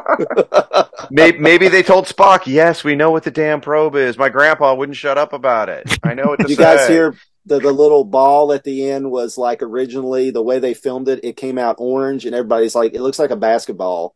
So in post they had to make Really? it blue. Oh, yeah. It's a beautiful piece, and the way it goes back in, it looks really cool. Isn't that the thing? Isn't that the thing that zapped Luke when he was training on the Millennium Falcon? Wasn't that little ball? I think you're right. Yeah. I like how long this sequence goes. Actually, you know what I mean. At the end of the movie, I could see that you'd be eager to cut it. Let's get to let's wrap it up. But they let it play out. Space finally. Yeah. Get a good look at the glitter on the surface. It looks cool. Yeah. And it looks I like how they make it look kind of like a whale's hide. That's a nice touch. Yeah, the blubber. It's it's not a ship. It's almost like, did they deposit the whales on Earth or something? I mean, it makes you wonder, Are whales actually aliens? Yeah. I'm not saying they're aliens. But they're aliens. This sounds like an episode of In Search Of, to be honest with you. Well, there's a guy for it.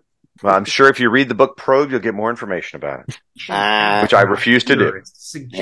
So, as far as I know, and I don't know this, I don't know it very well, but is the only appearance of Jillian outside of this film is the cameo in the one Star Trek graphic novel? Has she been in other things? Yeah, The Dead of Honor. The Dead of Honor. Yeah, she's in that. Yeah. Graphic novel? Yeah, she's got a big... Drawn by Adam Hughes. Written by Chris Claremont, right? Oh, yeah, that's right. There's a cameo where Kirk and Jillian are vacationing together. Mm-hmm. Yep. And she's in a one piece, like a bikini, not a bikini, but like a swimsuit, and they're on some ship somewhere. Wait, Adam Hughes drew a beautiful dude in a movie. Adam Hughes drew a beautiful girl in a bikini. That's our baby. Yeah, hard to That's believe. weird. Yeah. But isn't that it? That's real footage. That's real footage. So. Yeah, that is. Yeah. Yep. That's the footage Rob took on his honeymoon. Exactly. Yeah. This is stuff I shot with my phone. Yes. I like McCoy's hugging her. This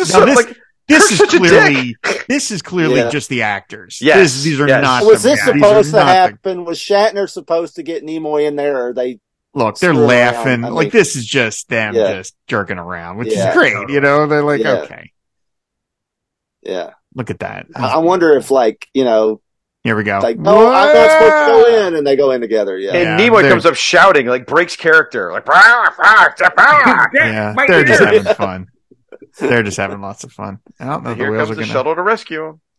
Yep. The whales are going to head out. Take him to prison, whichever one. Well, yeah. Good point. Isn't that Wally that just flew by? I think that's. Oh my gosh. And here we go. A werewolf. Yeah. Werewolf guy. There's Yeoman Rand. She's in this. These are Moss Eisley level puppets. I mean, there's nothing wrong with that, but they are totally Moss Eisley level puppets. This outfit is what she has on in the Who's Who entry in the main Who's Who in Star Trek. Really? Okay. Yeah. Now, who are these people behind him?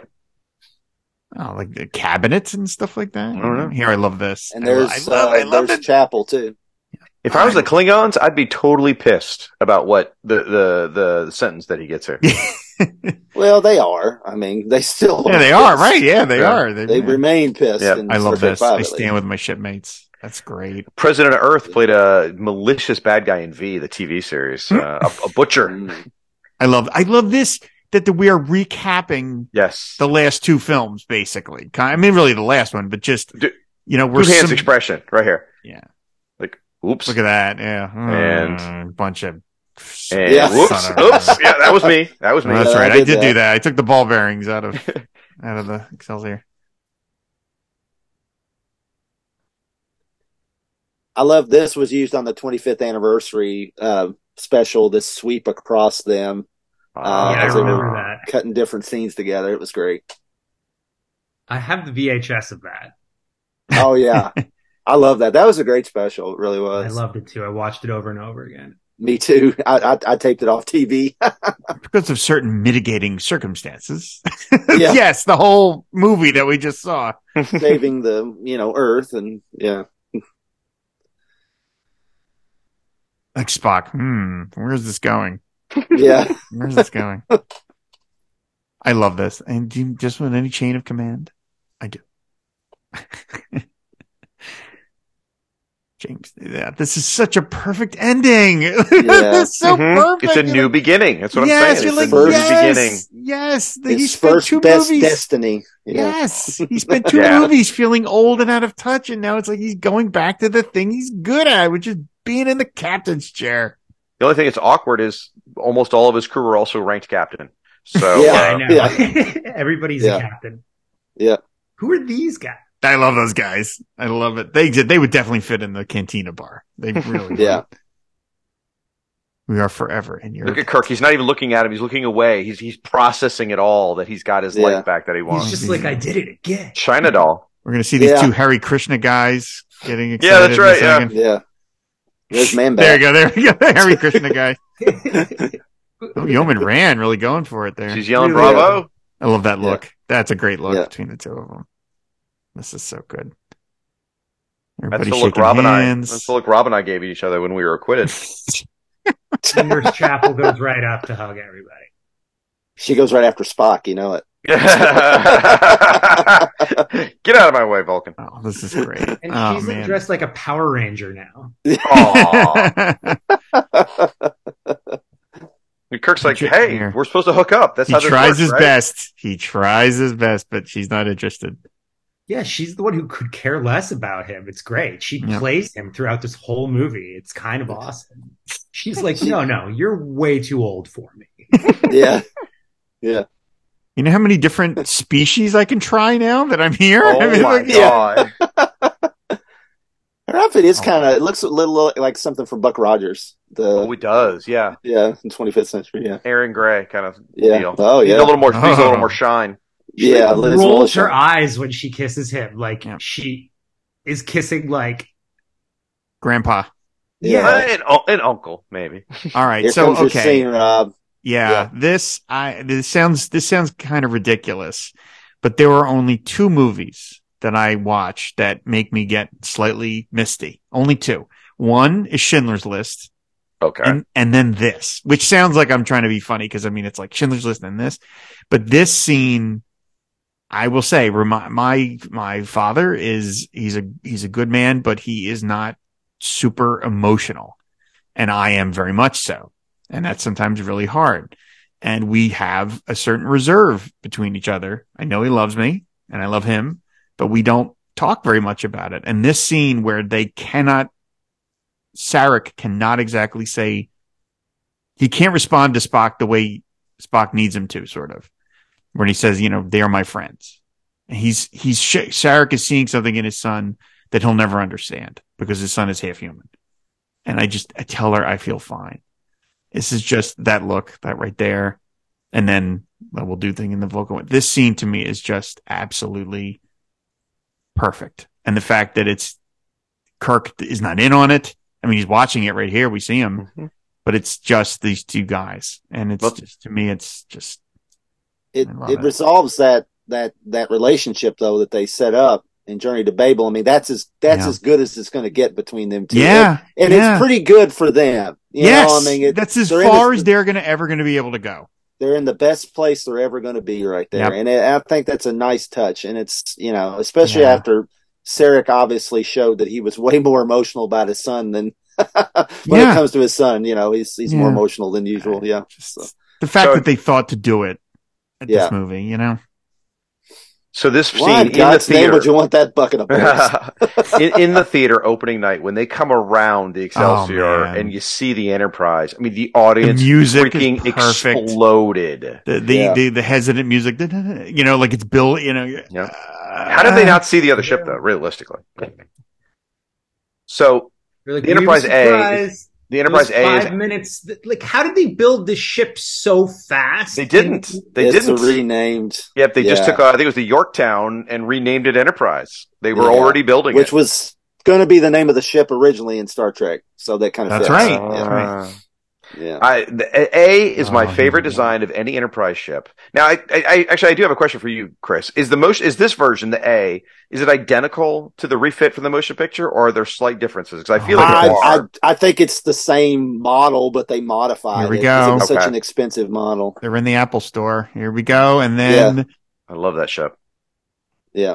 Woo! Bam! And then right to this great music, and then okay, now this bit here, this is like a sitcom ending from the 80s. No, but to me, okay, I will say, great, though. I watched Star Trek in reruns in the 70s. With my dad, and it was one of the few things we did just the two of us because my mom doesn't like sci-fi, and that show I watched it in reruns, of course, and they ran clips from other episodes over the credit, not the one you just saw, but other episodes. And I remember being like, whoa, I never saw that one.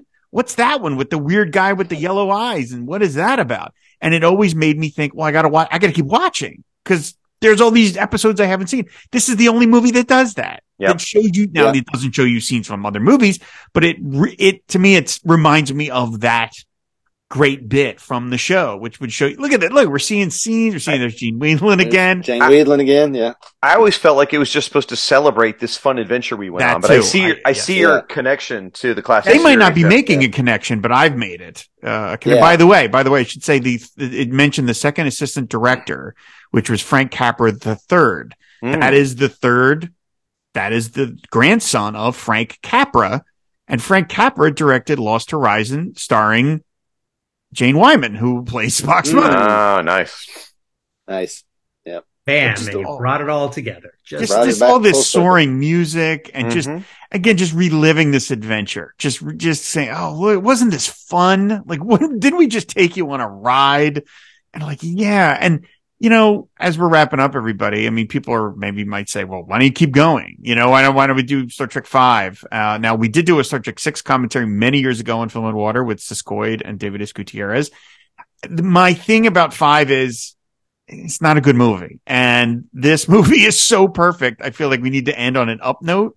And one of the things I don't like about 5 is that the running gag that the Enterprise is a piece of shit. I hate that it kind of dumps on this ending. You know what I mean? Like this final scene is like, oh, they're in the Enterprise. Let's see what she's got. Yes, boom, let's go. And then in the 5th one, it's a bunch of cheap jokes about that the thing's a piece of crap.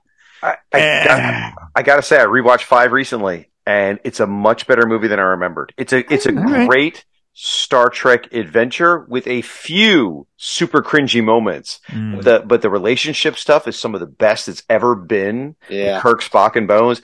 It's surprisingly a much better movie than we all remember. I love Star Trek 5. I think that's quintessential Star Trek because I think Shatner writing Star Trek is also part of Star Trek. It's part of who Captain Kirk is. It's like he gives himself a ridiculous task of being going against God. It's the most egotistical, like self-indulgent. Oh, it so is. It's so much fun to watch.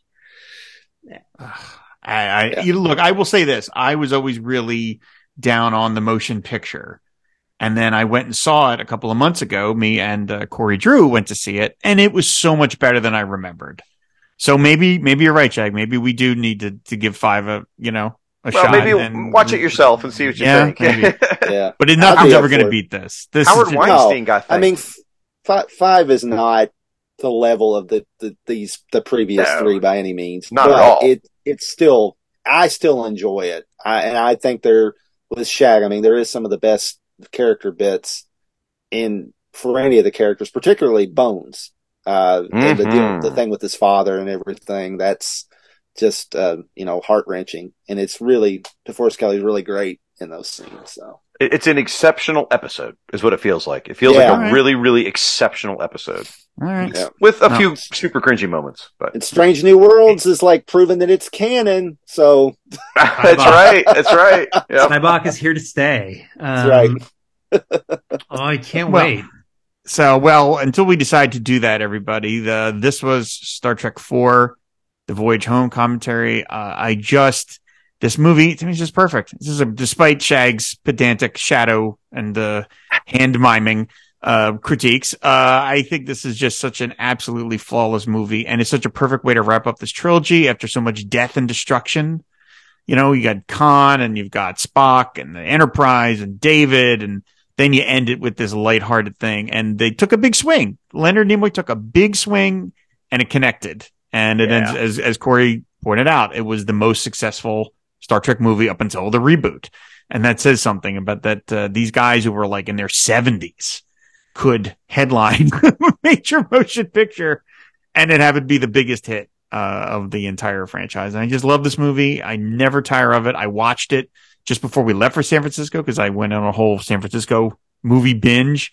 And not that I needed an excuse. And boy, it's just so much fun watching this over again. I feel like we could fill another whole commentary of stuff we didn't get to say just because the movie goes by so fast. So, gentlemen, thank you all for joining me on this voyage home. Nice. Thanks for having us. Thank you so much. Absolutely. It has been truly a voyage, and it's been a blast doing these commentaries. They've been so much fun. And I think based on the number of comments we've gotten from people asking like, hey, are there any openings for the next one? It's like everyone's really enjoying this. You guys are great. The comments have been great on the website. Rob, where can they chime in on all this? Well done. You can go to fireandwaterpodcast.com. Yeah, we should point out that we weren't planning on really doing 3 and 4 because the idea was to do 2 because 2 was turned 40 in 2022. And we had so much fun doing that we said, well, let's just run the trilogy. Who cares? No anniversaries. What difference does it make? Let's just do them. And so that's why we're doing it. And then, again, we had so much fun doing all 3 of them. I went and re-listened to 3 not that long ago. And I was like, wow, this is really fun. This is just fun to listen to. So, this was just great. Yeah, please leave comments on the website. You can find Film and Water over on Twitter, maybe, at Film and Water Pod. Let us know what you think of Star Trek 4. If you don't like it, you're wrong. But I'm not really worried about that. I don't think anybody's, by the way, if someone out there knows that if Gillian has made appearances somewhere else, please point them out to me. I'm not a big Star Trek novel guy, but I would read a book if she's in part of it, just because I love this character so much. And I would like to see her explored further in the Star Trek universe if they've done such a thing. So, anyway, just a total blast, guys. Thank you all very much for doing this. I really appreciate it. Thank you very much. You double dumbass on you. Thank you. Goodbye, computer. I got a new kidney. Fully functional. So anyway, again, thanks everybody for listening. We'll be back with another episode of Film and Water before you know it. But until then, that's a wrap. There must be an alternative. There is one possibility, but of course I cannot guarantee success. We could attempt to find some humpback whales. You just said there aren't any, except on Earth of the past. Yes, don't you? That is exactly what I said. Well, in that case... Now wait just a damn minute. Spock, start your computations for time warp.